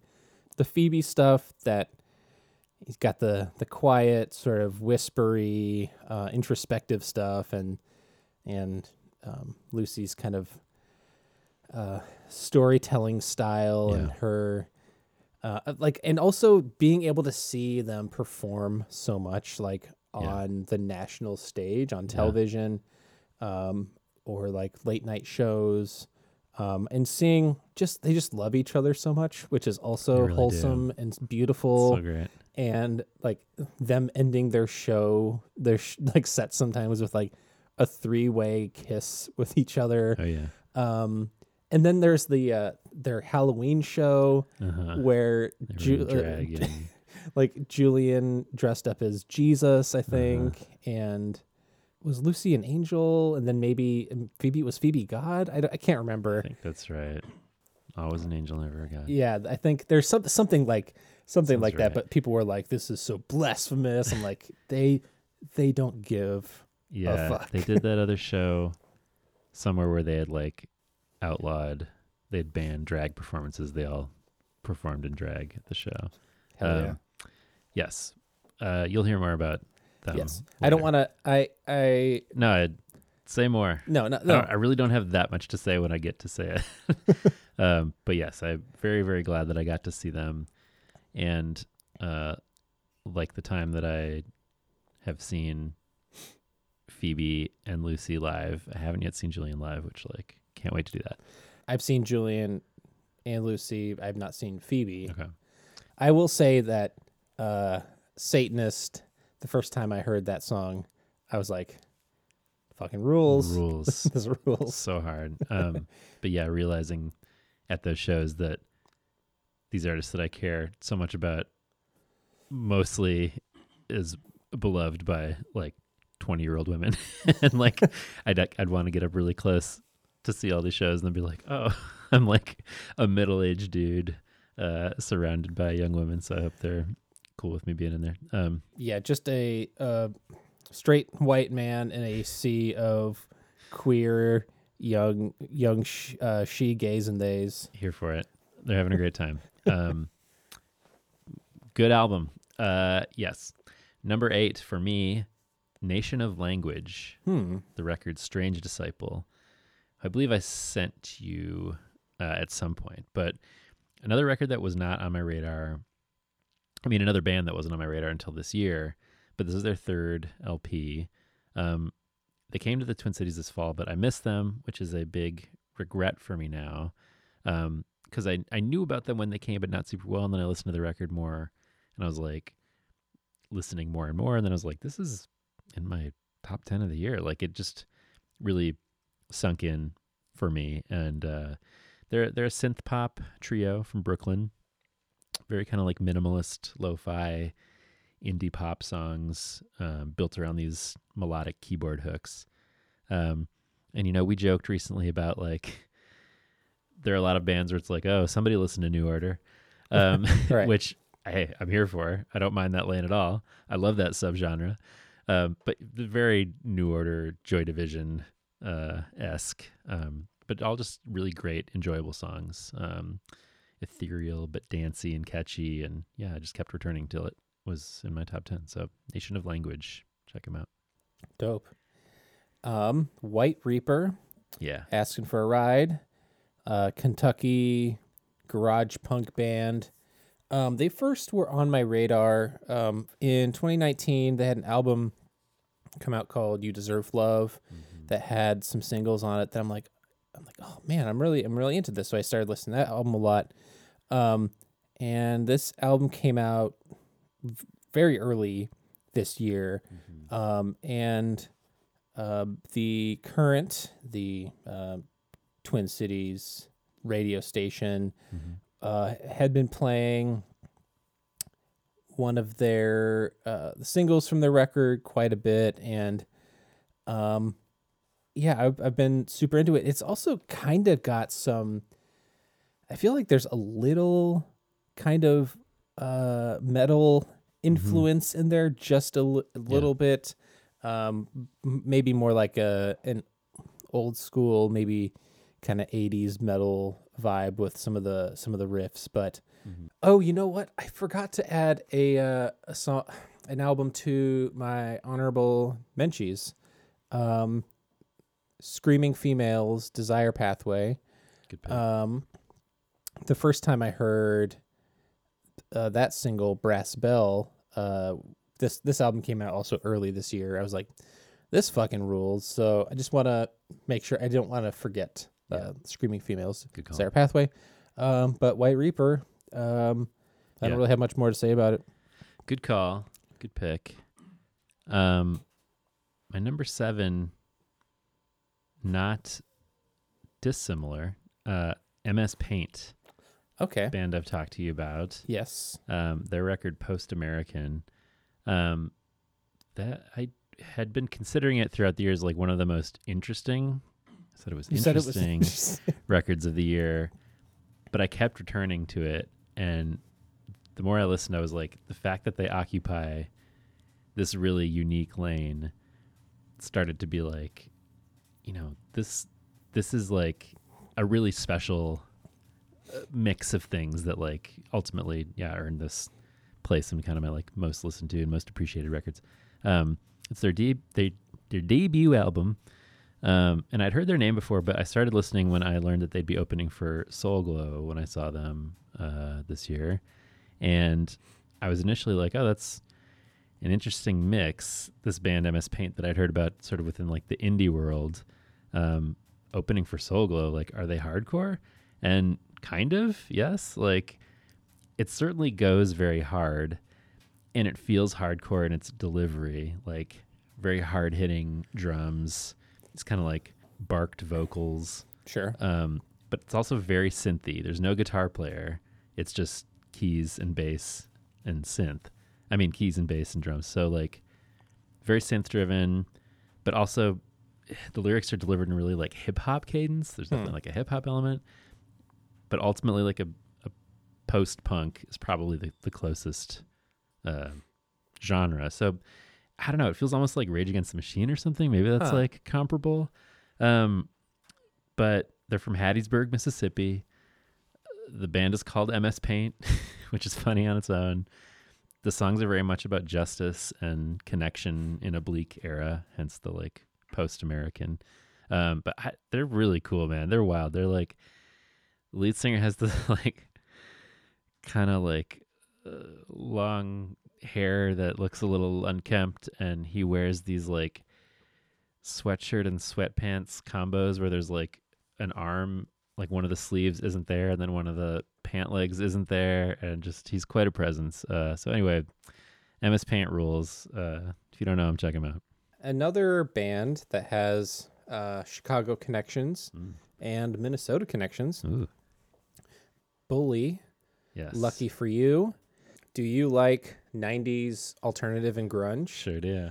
Do you like bands that give a garbage vibe? Sure do. Or maybe even a little Charlie Bliss action in there? So Bully, they got together in Tennessee, but like she's like from here originally. but she was born in Germany, but then spent her teen years in Rosemount, Minnesota. Right. Okay. But then she went to school in Tennessee, but then got an internship at Steve Albini's studio in Chicago. Right. Cool. My favorite little tidbit about her on Wikipedia is that she said that she formed the Bully band trio in 2013 with her then boyfriend Stuart Copeland on the drums, not to be confused with the drummer Stuart Copeland from The Police. Right, which would be pretty funny. Yes. He could be like her grandpa. She's got this really kind of aggressive, gravelly, throaty kind of singing voice, which is very in my wheelhouse for any kind of female lead singer. I'm like, did you smoke a pack of cigarettes or something before you came on stage? Then I'm in. I am ready. I am there. Yeah. From what I can tell too, like, it's pretty much just her now. Like, and she just essentially has like touring and session musicians. Right. Like this is kind of her, sole project. She goes really hard on some songs, especially the last couple songs, Miss America and All This Noise, which are discussing how shitty it is for women right now. Yeah. In the United States with bodily autonomy stuff. And that's kind of like the Miss America song is like has some nuance to it. And then the album ends with All This Noise, where it's just basically a big fuck you song, which I'm here for that, to go out on that. But love that. Days Move Slow is a song I would, if you're curious kind of about that vibe, the vibe of the band, Days Move Slow, or check out Lose You, which features Soccer Mommy. Cool. So, yeah. Yeah, great pick. Your list is great so far, man. All these I'm like, probably should have had those in my honorable mentions at least. Bully was definitely on my list at various points, and I should probably revisit before I finalize this list. But yeah, there's definitely like a lane of woman-fronted, crunchy 90s era indie rock that's like happening right now, which I love so much. Well, yeah, I mean, we just sort of glossed over the Olivia, but like, how, this album, this particularly Guts goes very guitar heavy, very crunchy, she's got some like screams in there and like some like sick kind of wailing, solos in there too. So I don't know. I'm here for, young women and black women bringing life back into rock music. Hell yeah, it rules. And I would love to see, some women take the like hard rock or metal categories this year, just to like piss off the metal elitist bros. That would be great to see. Yeah, this whole, I mean, there's other, I would say, you know, in addition to Bully, Palehound, another band that nearly made I was on my list at various points, but I think you would dig them for sure. You should check them out. Another band that's like essentially one woman and there are other folks in the band, but Palehound rules. Cusp, another Chicago band who Adam, Patreon Punk Adam, turned me on to. I've been on his pod, so I've been told podcast, and really like them, very much in that lane as well. I feel like there's other examples that we've talked. I mean, Slow Pulp, another band very much in that lane. So yeah, here for all that. All right, number 6. Now for something very different from what was my last pick, which is Kylie Minogue. her album Tension. I didn't know that she put out a record. Dude, I texted you about this multiple times. Did you? When I was like, this dance album rules. And you were like, I'm not listening to a dance album, I'm listening to Sufjan Stevens right now. Oh, shit. But that was like at least the second time I texted you about this record. Jesus. Because I wanted to be like, look, Kylie Minogue, hey, you know, she's a pop icon. She's been around for decades. She sure has. Can't say, you know, I've ever been more than a casual fan. So I'm as surprised as anybody to have her on my top 10 and this high up. But I wanted to be like, does everybody know about this album? Because this rules. Like, I've never been into her stuff on this level. And you know I love a collection of just great, perfect pop dance songs. And this is wall-to-wall pop bangers. Get you out of my head. Yes, that's her. Couldn't get this album out of my head, though. It's just, yeah, I always had a great time putting on any of these dance songs that have just like these perfect pop melodies. Mm-hmm. They all just really hit that specific pleasure center for me. So love this record. I guess I'm hit Kylie's pleasures. I guess I am a huge Kylie Minogue fan now. The album is Tension. She's doing a Vegas residency right now, which like feels kind of appropriate for the, you know, her lane, but it does kind of bum me out that she's not doing like a big tour because I would like to see these songs. But Kylie Minogue, good record. My next one I have is Baroness. Yeah. Stone. So Baroness put out an album 4 years ago, Golden Gray, that I was very meh on, primarily because the production was kind of garbage. It just felt like super flat in that there was no dynamics to it. There was just no power behind it. It just was like, I don't know. It just didn't, it was a big disappointment. The first time I put on some of the singles for this record was, I got called for, I got a jury duty summons. I never ended up getting called to sit on a jury, but like, you know, I was sitting there one day waiting to see if I was going to be called, and I threw on these singles. Oh yeah. It sounded like so fucking good. There was meat to it. There was like everything that like I wanted. Like I think somebody just needs to go back and entirely remix and reproduce that record, because this is like, to me, what I think a Baroness album should sound like. If you like your proggy metal, like stoner metal, with a lot of melody, if you hear metal and then you think of like, you know, screaming and like, right. Because don't worry, we will get there on my list. Uh-huh. But this is far more melodic and great harmonies, and still great shredding. And speaking of album artwork, I think some of the best metal album artwork in the game.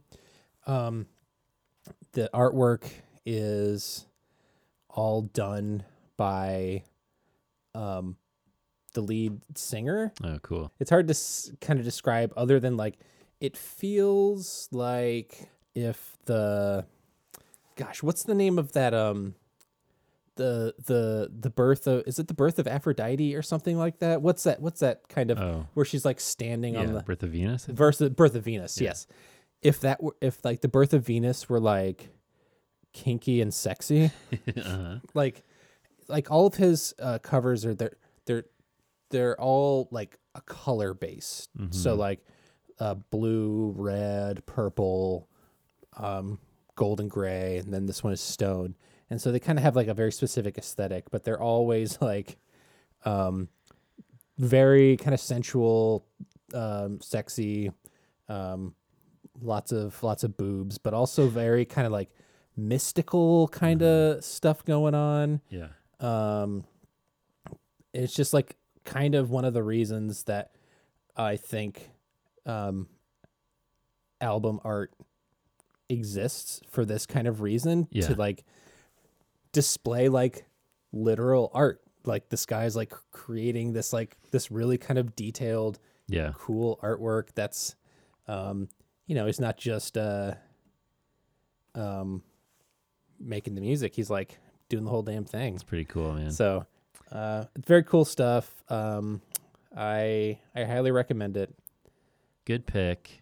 Another album that I have listened to some but need to spend more time with. And a good transition to my number 5. Another sort of stoner metal band. Ooh. Pigs, aka Pigs Times 7. Yes, you did message me about this before. I've definitely talked to you about Pigs. Their record Land of Sleeper.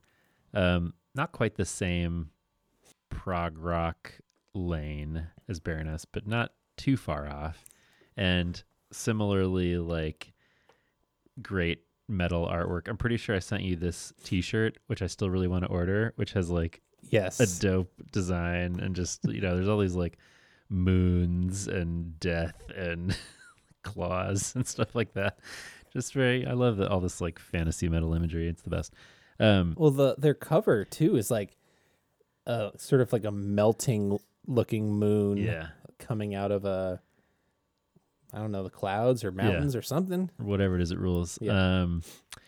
I don't think I was aware of them until this record came out, but it came out in February, pretty early in the year. And again, I've loved it all year. It's been, in the kind of top half of my records pretty much all year long. This is their 4th album. They're a British band. Yeah, I don't know what you call them exactly. Stoner metal, doom metal, certainly like noise rock elements. Another band where the songs go on for a long time and have multiple movements. And some are like really hard hitting metal riffs, but like super slow. These like bassy, heavy grooves, and then slow down from those into like these droney sections. But sometimes goes like super heavy. They can be fairly slow while being really heavy, but also then go into these fast like psych rock riffs. Just like huge chords. Dude's got a huge voice, huge drum sound. It just really satisfied an itch for me this year when I needed something like really heavy. I would put this on. And they came to Chicago, but I was out of town when they came, so I missed that. But I would love to see them at some point. I don't think they've come here yet, but yeah, man, Pigs, heavy and fun. Hell yeah. My next album is Spanish Love Songs, No Joy. Yeah. I found this band because the Pure Noise advertising algorithm on Instagram got me, and I'm like, all right, I'll check these guys out. And I was immediately into it, and Kristen was also immediately into it.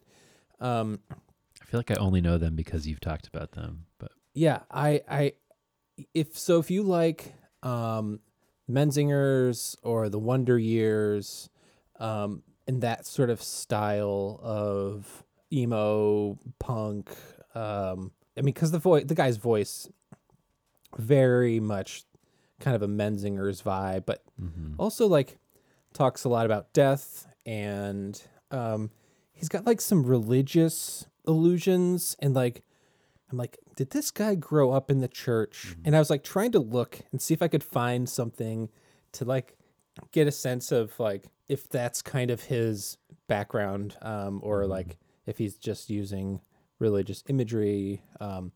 But yeah, I immediately glommed on to this record. So No Joy by Spanish Love Songs. Check them out. Yeah, I gotta check it out more. I know I listened to some when you talked about them, but I owe them a deeper dive.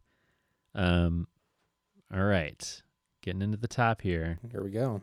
Number 4, the Brokedowns, Maximum Khaki, a band I've talked about a fair amount on the pod. Another Chicago band, Chicago punk rock, and another one that came out pretty much right at the beginning of the year and stayed toward the top all year long for me. They just really hit that sweet spot for me of hard-hitting punk that also retains a pop element of harmonies and hooks.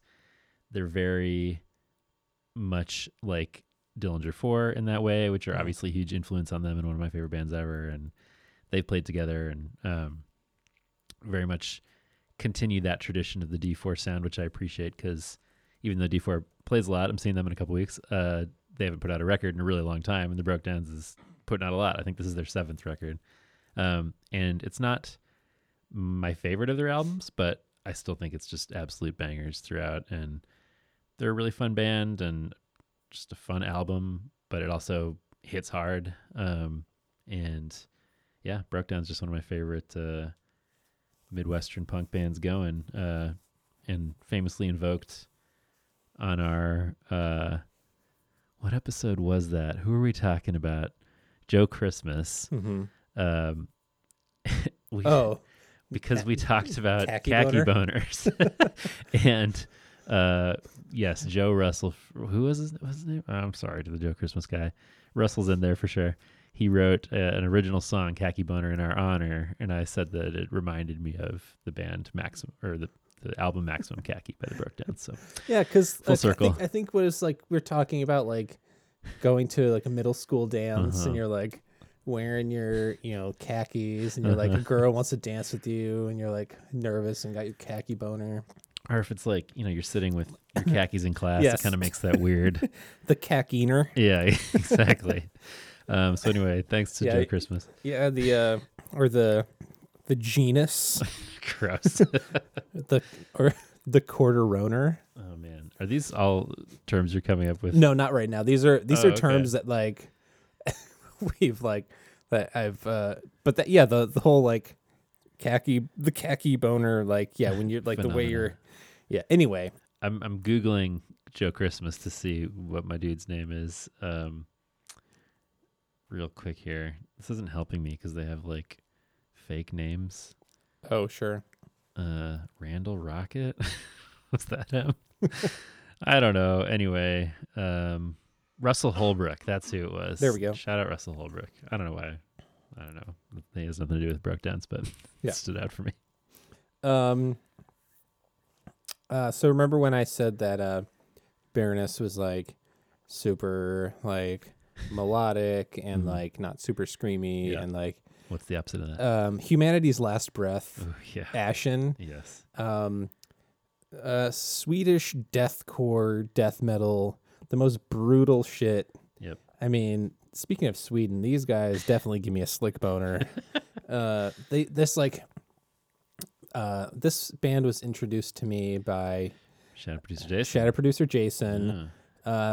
Like some of the heaviest, most brutal stuff.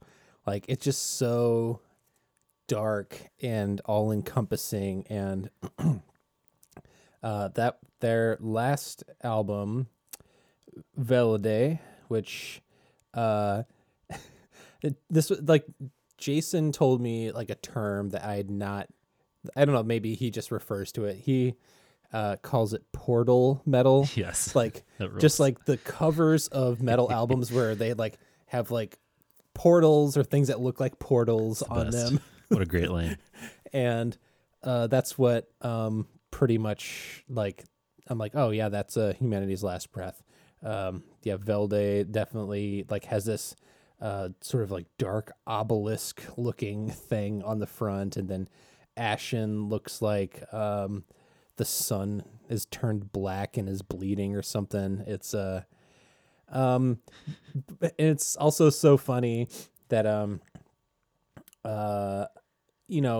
we got our Spotify Wrapped this week as they do, and the guy one of the guys from Humanity's Last Breath did the the Like a like video the, or the, whatever? the video. Uh-huh. He's like got his like he's just like so unbelievably Swedish and just like this like really long, super straight hair. I'm like, this is just outstanding. Were they your like number one or whatever? They weren't my number one, but Okay. they're like your top artists. Like Okay. they'll like So he you can was just like you can click on like all the videos, the thank you videos from Okay. like your top artists, and I was just scrolling through, and he's like, hey guys, "Yo, we're thank you so much. thank you for listening to our new album, Ashen. We will be touring." Like it was just like it's so adorable, and I love them. Man, great pick. I had another one that pretty much every mention you've had so far, I'm like, fucked up. I should have had that at least in No. my honorable mentions. No, dude, it's tough. I mean, to try and like get everything in Yeah. there, you know, and of course 10 is Yeah. super arbitrary. It is. That is a great call, though. Good record. I should think about adding them in. Kristen is so like I can't remember if I talked about this on the pod, like where I made her a playlist called Pure Fucking Chaos. I've seen that playlist And- on your Spotify.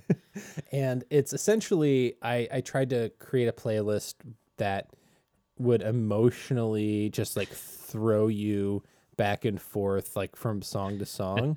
Uh-huh. And This is in the brutal section. and when I put a Humanity's Last Breath song on there and it made her cry. Oh God. She was like, I was so scared. And and so when I was going through my Spotify Wrapped and that video came up and she was like, no. I don't want this person in my life. That's incredible. Yep. Yes. Well, they are scary music, and I really hope we get to see them live someday. Man, I'm just like in a Portal Rock lane over here that I can't recover from. Yeah. Shout out, by the way, to Weird Al, who recorded the best Spotify video. Did you see the one that he did? No. Oh man, I'm surprised you didn't get that. I thought he might be up there for you. No, like I listen to a lot of Weird Al, so sometimes I don't understand how the Spotify algorithm or Wrapped works. Yeah. For those who don't know, this year they had a thing where the artist you'd be like, hold on, you're getting a call from, Yeah. and then it'd be like, hey, Weird Al, thanks for listening to me. But what he did with his video was basically like spend it talking shit about Spotify, and like he's like, thank you so much for the 80 million listeners I had this year. I think that was enough to buy one sandwich. So thank you for that. And thanks, Spotify. Just like, yeah, he's the best. Quick tangent about Spotify Wrapped, which I've gone on versions of this tangent every year. In the past, it was like my kids fuck up the algorithm. Frozen was not my top artist. Podcast fucks up the algorithm. The podcast fucks it up, which like at least is closer. But I'm like, Right. yeah, you had Marilla's Forest, your top 5 last year, which you were So enraged mad. about. And now I'm like, oh, it's all this like running I've been doing, and so there's only a couple albums. This is actually like a call to the community. Yeah. There's only a couple albums where like I can put it on straight through and they pretty much stay on the same beat, which is like the beat that I use for running, which is like about 180 beats per minute. There's like 2 albums, Sleigh Bells Treats and Block Parties, whatever their big record was, where pretty much every song is like exactly the same beat. And I just listen to those over and over and over. So like that was basically like my top artists, my top songs. I'm like, there's got to be a hack for this where I can log into like my exercise account and my kids account and my podcast account. Anyway, list ruined by exercise and children and podcast. My number 3, Young Fathers, Heavy. I have talked about this at various points on the pod too. This came out way back in February also and stayed pretty close to the top all year long. I may go see them when they come to Chicago in the spring, talking about going there for spring break and seeing them while they're there.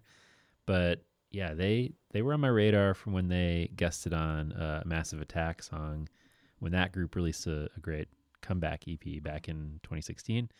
But they're a Scottish like hip hop group essentially, but that's pretty limiting. They're very eclectic. This is their 4th record, and this album really blew me away from the first time I heard it, just beginning to end.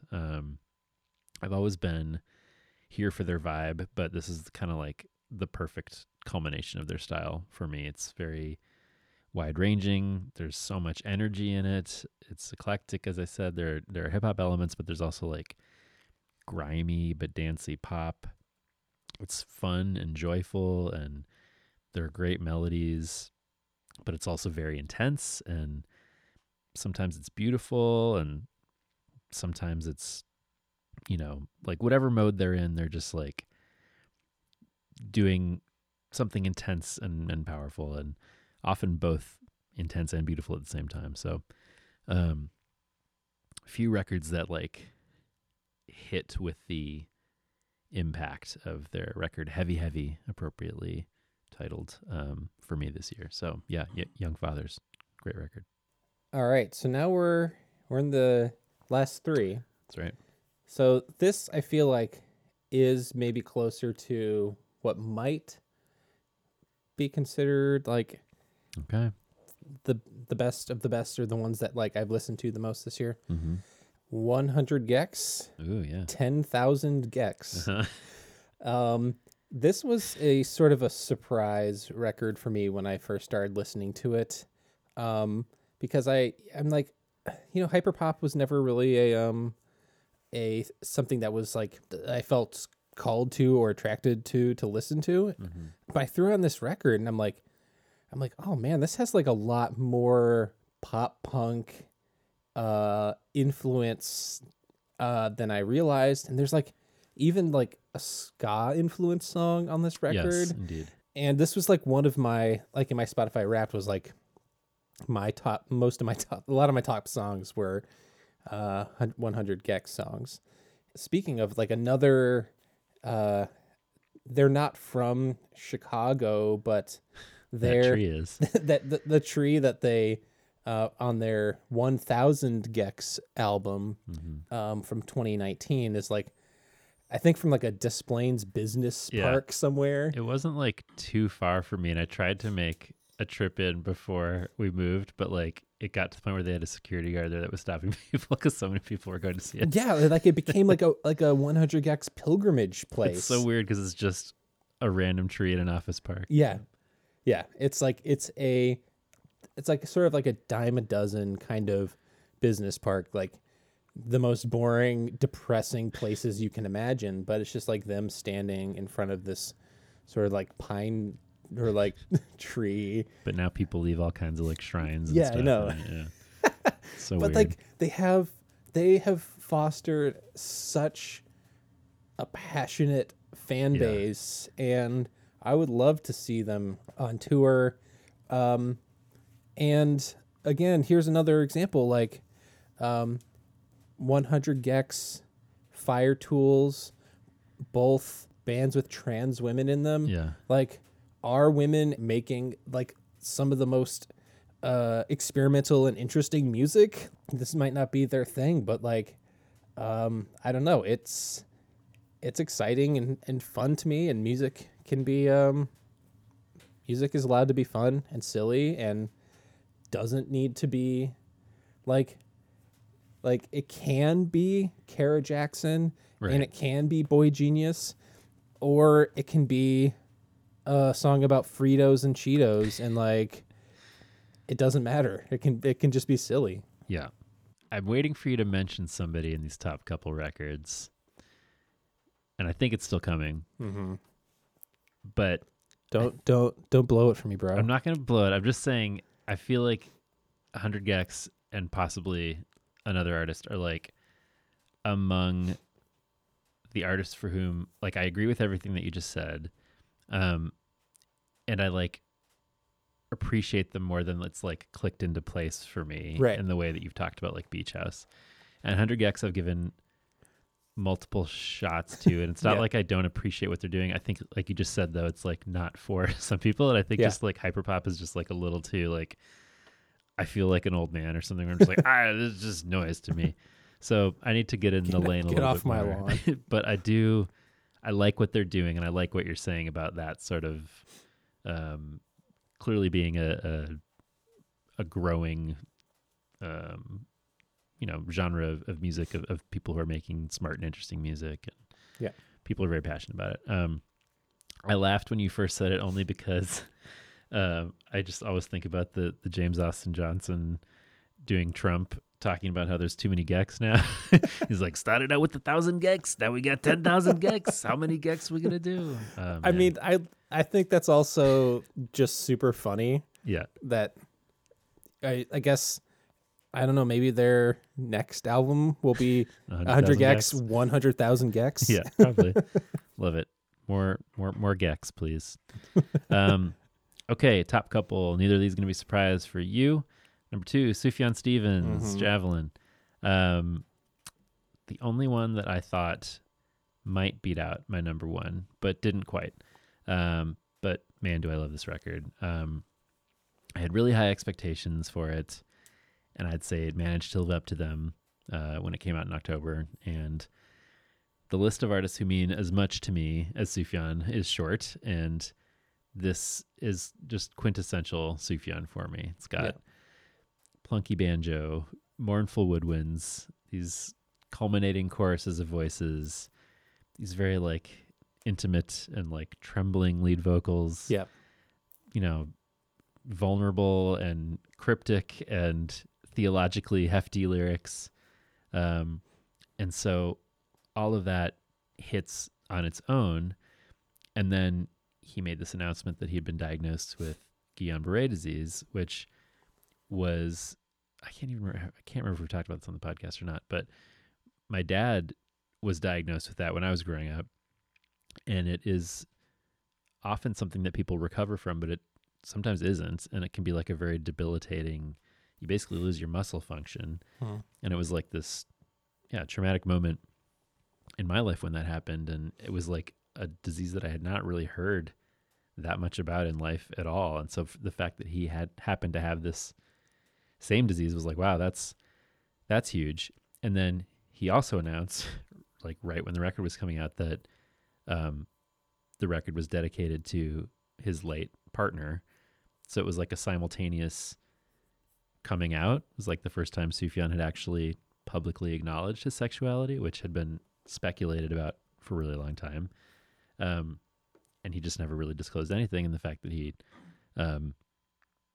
disclosed the name of his longtime partner and that he had died earlier in the year. That's terrible. So, yeah, it was like this, can't wait for this album.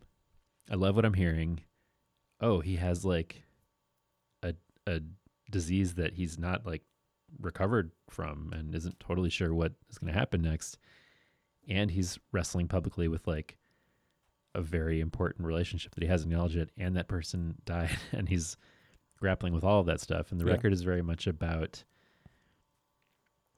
the loss of love. And I think if the timeline is correct, as I'm understanding it, I think he wrote the album before he had died, but I think they had, the speculation or whatever is that their relationship had ended. And so it was kind of about like dealing with the aftermath of a long-term relationship and wrestling with that. And boy, all that information just makes the album hit even harder. And it's so beautiful and sad and moving and all the things that you want a Sufjan record to be. And man, just on a like very selfish John level, I didn't go to the Carrie and Lowell tour because I was like, I've seen him live so many times and I love that record so much. And I'm very sad now that I didn't go to that one because he hasn't done a big tour since then. And I was like, this next tour he's gonna, with Javelin, I know he's gonna do a big tour. And it's like, oh yeah, is he gonna play again ever? I sure hope so.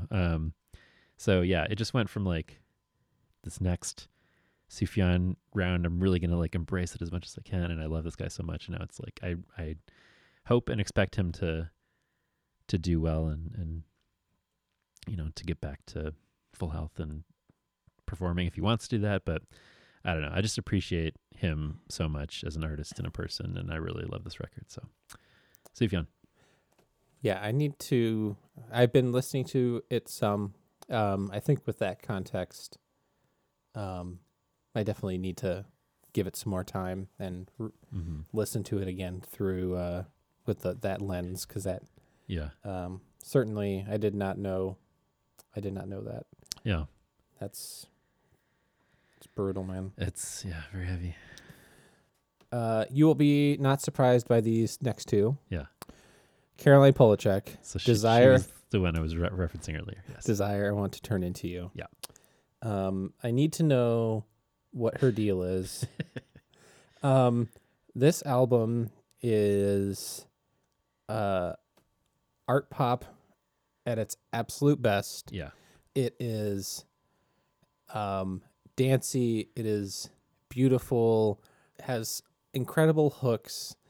You know, she put out some singles for this.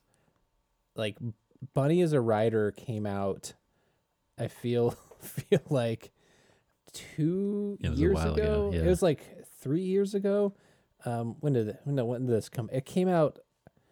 Okay, so it came out in July of 2021, and then the album Desire didn't come out until February of this year, and the vinyl of this was just like, we just got it like Okay.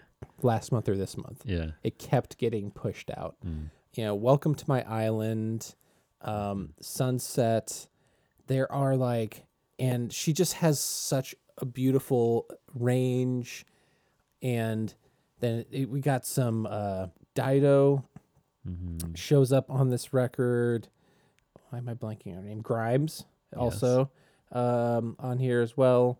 Also showing up as a co-writer on one of the songs, Dan Nigro, who is the main writing partner for Olivia Rodrigo. Okay. Yeah. And so he had a big hand in Guts. And it looks like that he's also worked with Kylie Minogue. There you go. So I feel like Dan Nigro is This guy knows the deal. he's kind of coming up as like, you know, whether or not he's going to be trying to take over Right. as like the like go-to producer. Is he taking Jack Antonoff? Jack Antonoff. Yeah. Like I wouldn't mind. I mean, like if he's putting out shit like That's pretty good. with like Caroline Polachek and Kylie Minogue and Olivia Rodrigo. I mean, Yeah. like, come on. And Yeah. also, like, for those who don't know Caroline, like, maybe you know the band Chairlift. That Yes. was her. I don't think I knew that. I really like Chairlift. Yeah, that was her. Interesting. I don't know what my problem is because on paper, I should love this album a lot more, and I listen to it a lot. And I feel like I'm at a similar kind of place to 100 Gex where I'm like, I really respect her, and I like her art, and I like her voice. I think it's like, I don't know, it feels like too frenetic to me or something, maybe in the same way that 100 Gex does, where I'm just like, the turns that the songs take, like I can't stay on track with or something, which like is exciting, but I don't know, for some reason I can't lock in. I know I'm in the minority, and I do like, I think it's a great pick, and I think it is a good record. I just like can't, I want to become a Caroline head, and I feel like I'll get there, but I'm not quite there yet. So maybe I need more time. But Hey, you know, it's sometimes it takes a minute, and just like I'm sure you had faith in me that Beach House would happen. One day Beach House will break through. Yep. And I have no doubt that like her show would be super fun. It'd be fun to hear any of those songs, like, you know, in a dance floor, and it's a great vibe. She reminds me of Imogen Heap a lot and Frou Frou, like that style of singing, which I like a lot. The song Sunset, like, I love that. I fucking love that song. And like, she has these like, that's the sort of the guitar I was talking about, the sort of like flamenco kind of Spanish guitar. And then, but she also has like these sort of claps that she's doing along with it. And like the rhythm of the song, like, it's so impressive to like the complex rhythm and like the clapping and the singing and like everything happening at the same time. I'm like, I don't know how a person can get their brain to do. It's the kind of the way I think about drummers, like really impressive drummers, that they like so many things working independently at the same time. Yeah. I'm just like, It's amazing, but Maybe that's what it's just like too much for me or something, or like where I respect it, but I can't quite lock in. I don't know. But I don't know why I'm raining on your parade. Because it's a great record. Okay. Anything more you want to say about Caroline? no. All right. Number 1, Boy Genius, the There you go. record. There you go. Everybody fill out your bingo card or whatever because you knew I was going to say this. Came out in March. Nothing beat it all year for me. Basically a perfect album in my eyes. As we mentioned, Phoebe had my number 1 album when we did our 2020 list. Mm-hmm. Lucy had my number 1 when we did 2021. And Julian Baker, all her songs on this record are my favorite of the songs on the record. So this was kind of pre-locked in at number 1 for me, I think. And I loved their EP, their first EP, which came out in 2018. Yeah. And this just like more than lived up to the promise of that for me.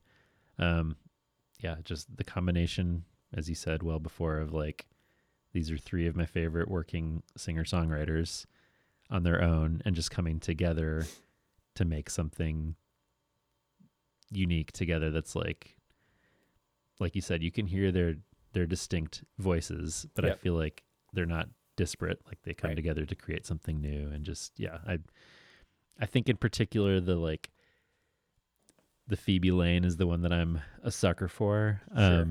But I just love all 3 of them so much. And I love, like I said, the Julian songs kind of go the hardest on the record, and those are the ones that I respond to the most. So I don't know. I love the 3 of them. I love what they create together. I love this album. I love their love. the boys and Boy Genius. Yes. All right. What you got? Should we say it together on 3? 1, 2, 3. Let you reveal it. Jeff Rosenstock. Yeah. I mean, Hell Mode, Jeff Rosenstock. Upon first listening to this record, I'm pretty sure I texted you or something. I was like, I almost but guaranteed, like immediately by the second song, I'm like, this is going to be in my top list. You said, holy shit, this new Jeff Rosenstock album goes so fucking hard, and it is immediately on my top albums list. Yep. That was like I'm pretty confident I remember like the second the second song started, and I'm like, oh man, I was so pumped. He is coming back to the Twin Cities this next year. I did see him come through. I think it was 2022. I think that was when I saw him.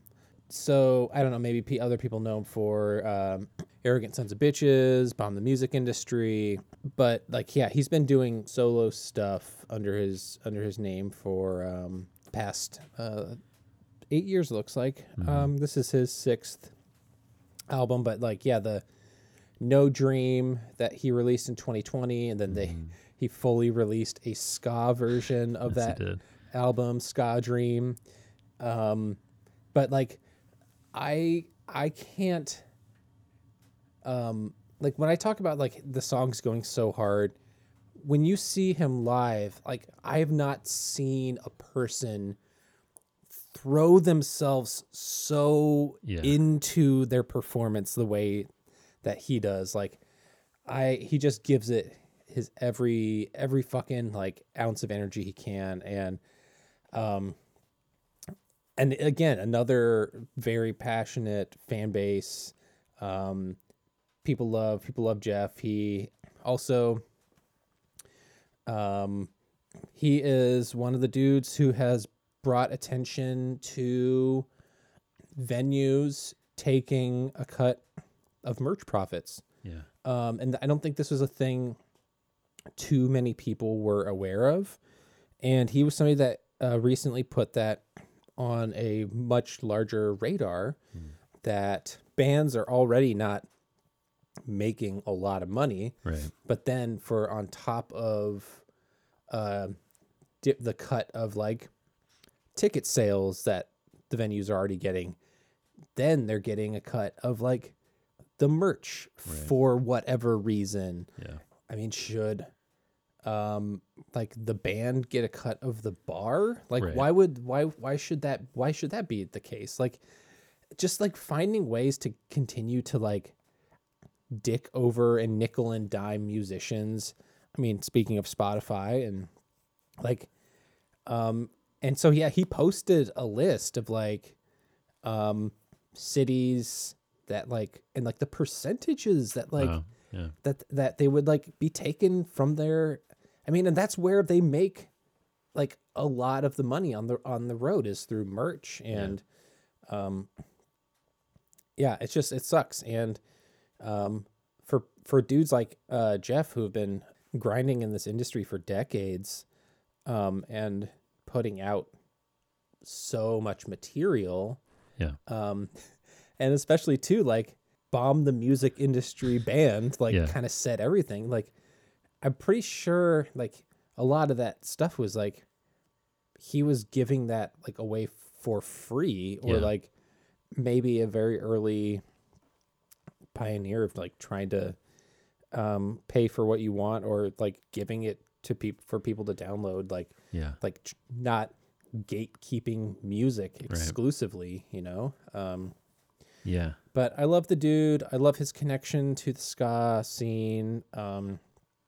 He's got like eternal ska cred in my mind. Yeah. Of course, I got my Jeff Rosenstock flag Hell yeah. in here, which is it's a rainbow flag with a circle of pot leaves that with 666 in the middle. The best. So, you know. Yeah. Yeah. And I mean, Hell Mode, great name for record, and Yeah. feels very much like speaking to this moment. I mean, I think he Yeah. wrote a fair amount of it during COVID, but it feels like a set of songs about anxiety about this world-ending moment we're in. Yes. Like Yes. about police violence and the world burning down, and Yeah, he all the has- terrible things. I'm gonna pull up. So, Soft Living. Love this song.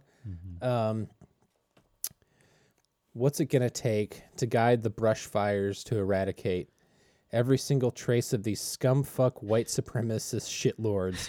When this song comes on, burn a police car. To just stay strong is hard when all you can think of is how did we go so wrong? Yep. I mean, well articulated, Jeff. Don't want to hold out for the end of the world. Yep. And then I think he has a song called "The Future Is Dumb." Yep. So what if you die? So what if you don't die? So what if bubbling haze rains ash from the sky because the world doesn't owe you? So what if you die? So what if you don't die? So what if destiny lands and burns us alive because the world doesn't owe you? Good shit. Yeah.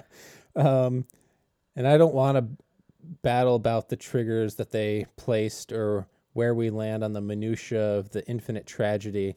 I'll roll my eyes because I don't give a flying fuck whether I'm right or if I'm wrong. The future is dumb.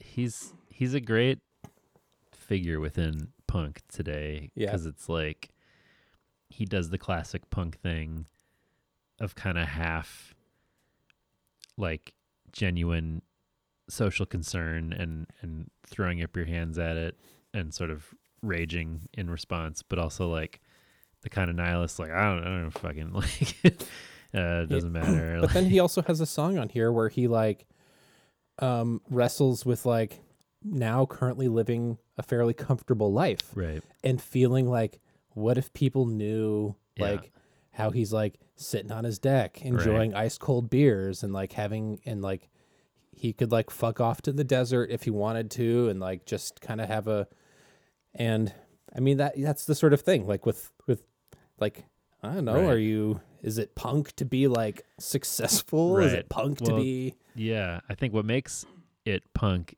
is his anxiety about the world. Like included in that is his anxiety about his own success and like Yeah. his anxiety about his own comfort, and just it's Hell Mode in his personal life and how he sees the world, and like relatable. So yeah, it's a great pick.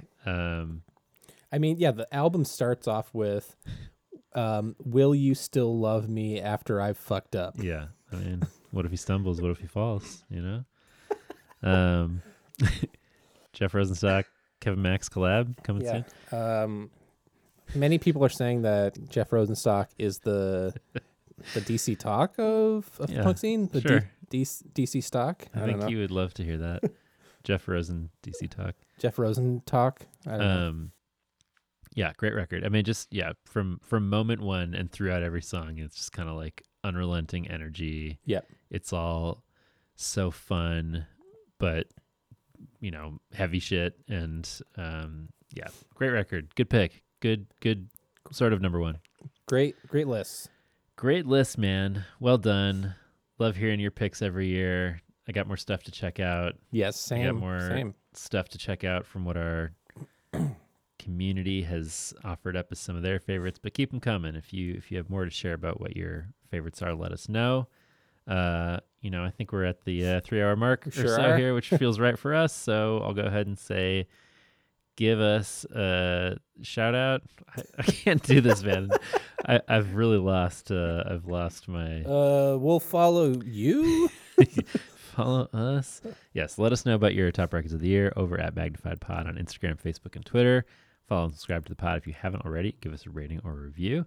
Email us at magnifiedpod@gmail.com. You can leave us a voicemail at 872-762-4763, 8727-MAGPOD. You can support us at the Patreon over at patreon.com/magnifiedpod, and you can pick up some merch at magnifiedpod.storeenvy.com. Thanks to Small Step Records for sponsoring us. Check out smallsteprecords.com to learn more, and thanks to shadow producer Jason and Bruno at Unoriginal Vinyl for our artwork. Well, I think you hear the voice of the spirit begging us to shut the fuck up, but we'll be back to try to make you go astray next time.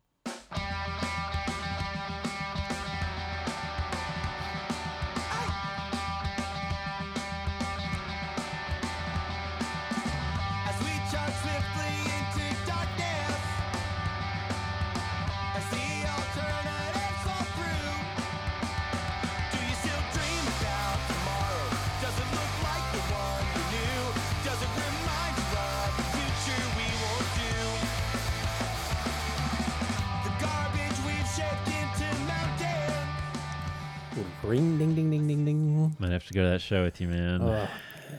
I am super excited about that show. I haven't bought the tickets yet. Yeah. I'm assuming maybe there's still some tickets. Probably. Yeah, but everybody should go see Jeff Rosenstock and Humanity's Last Breath.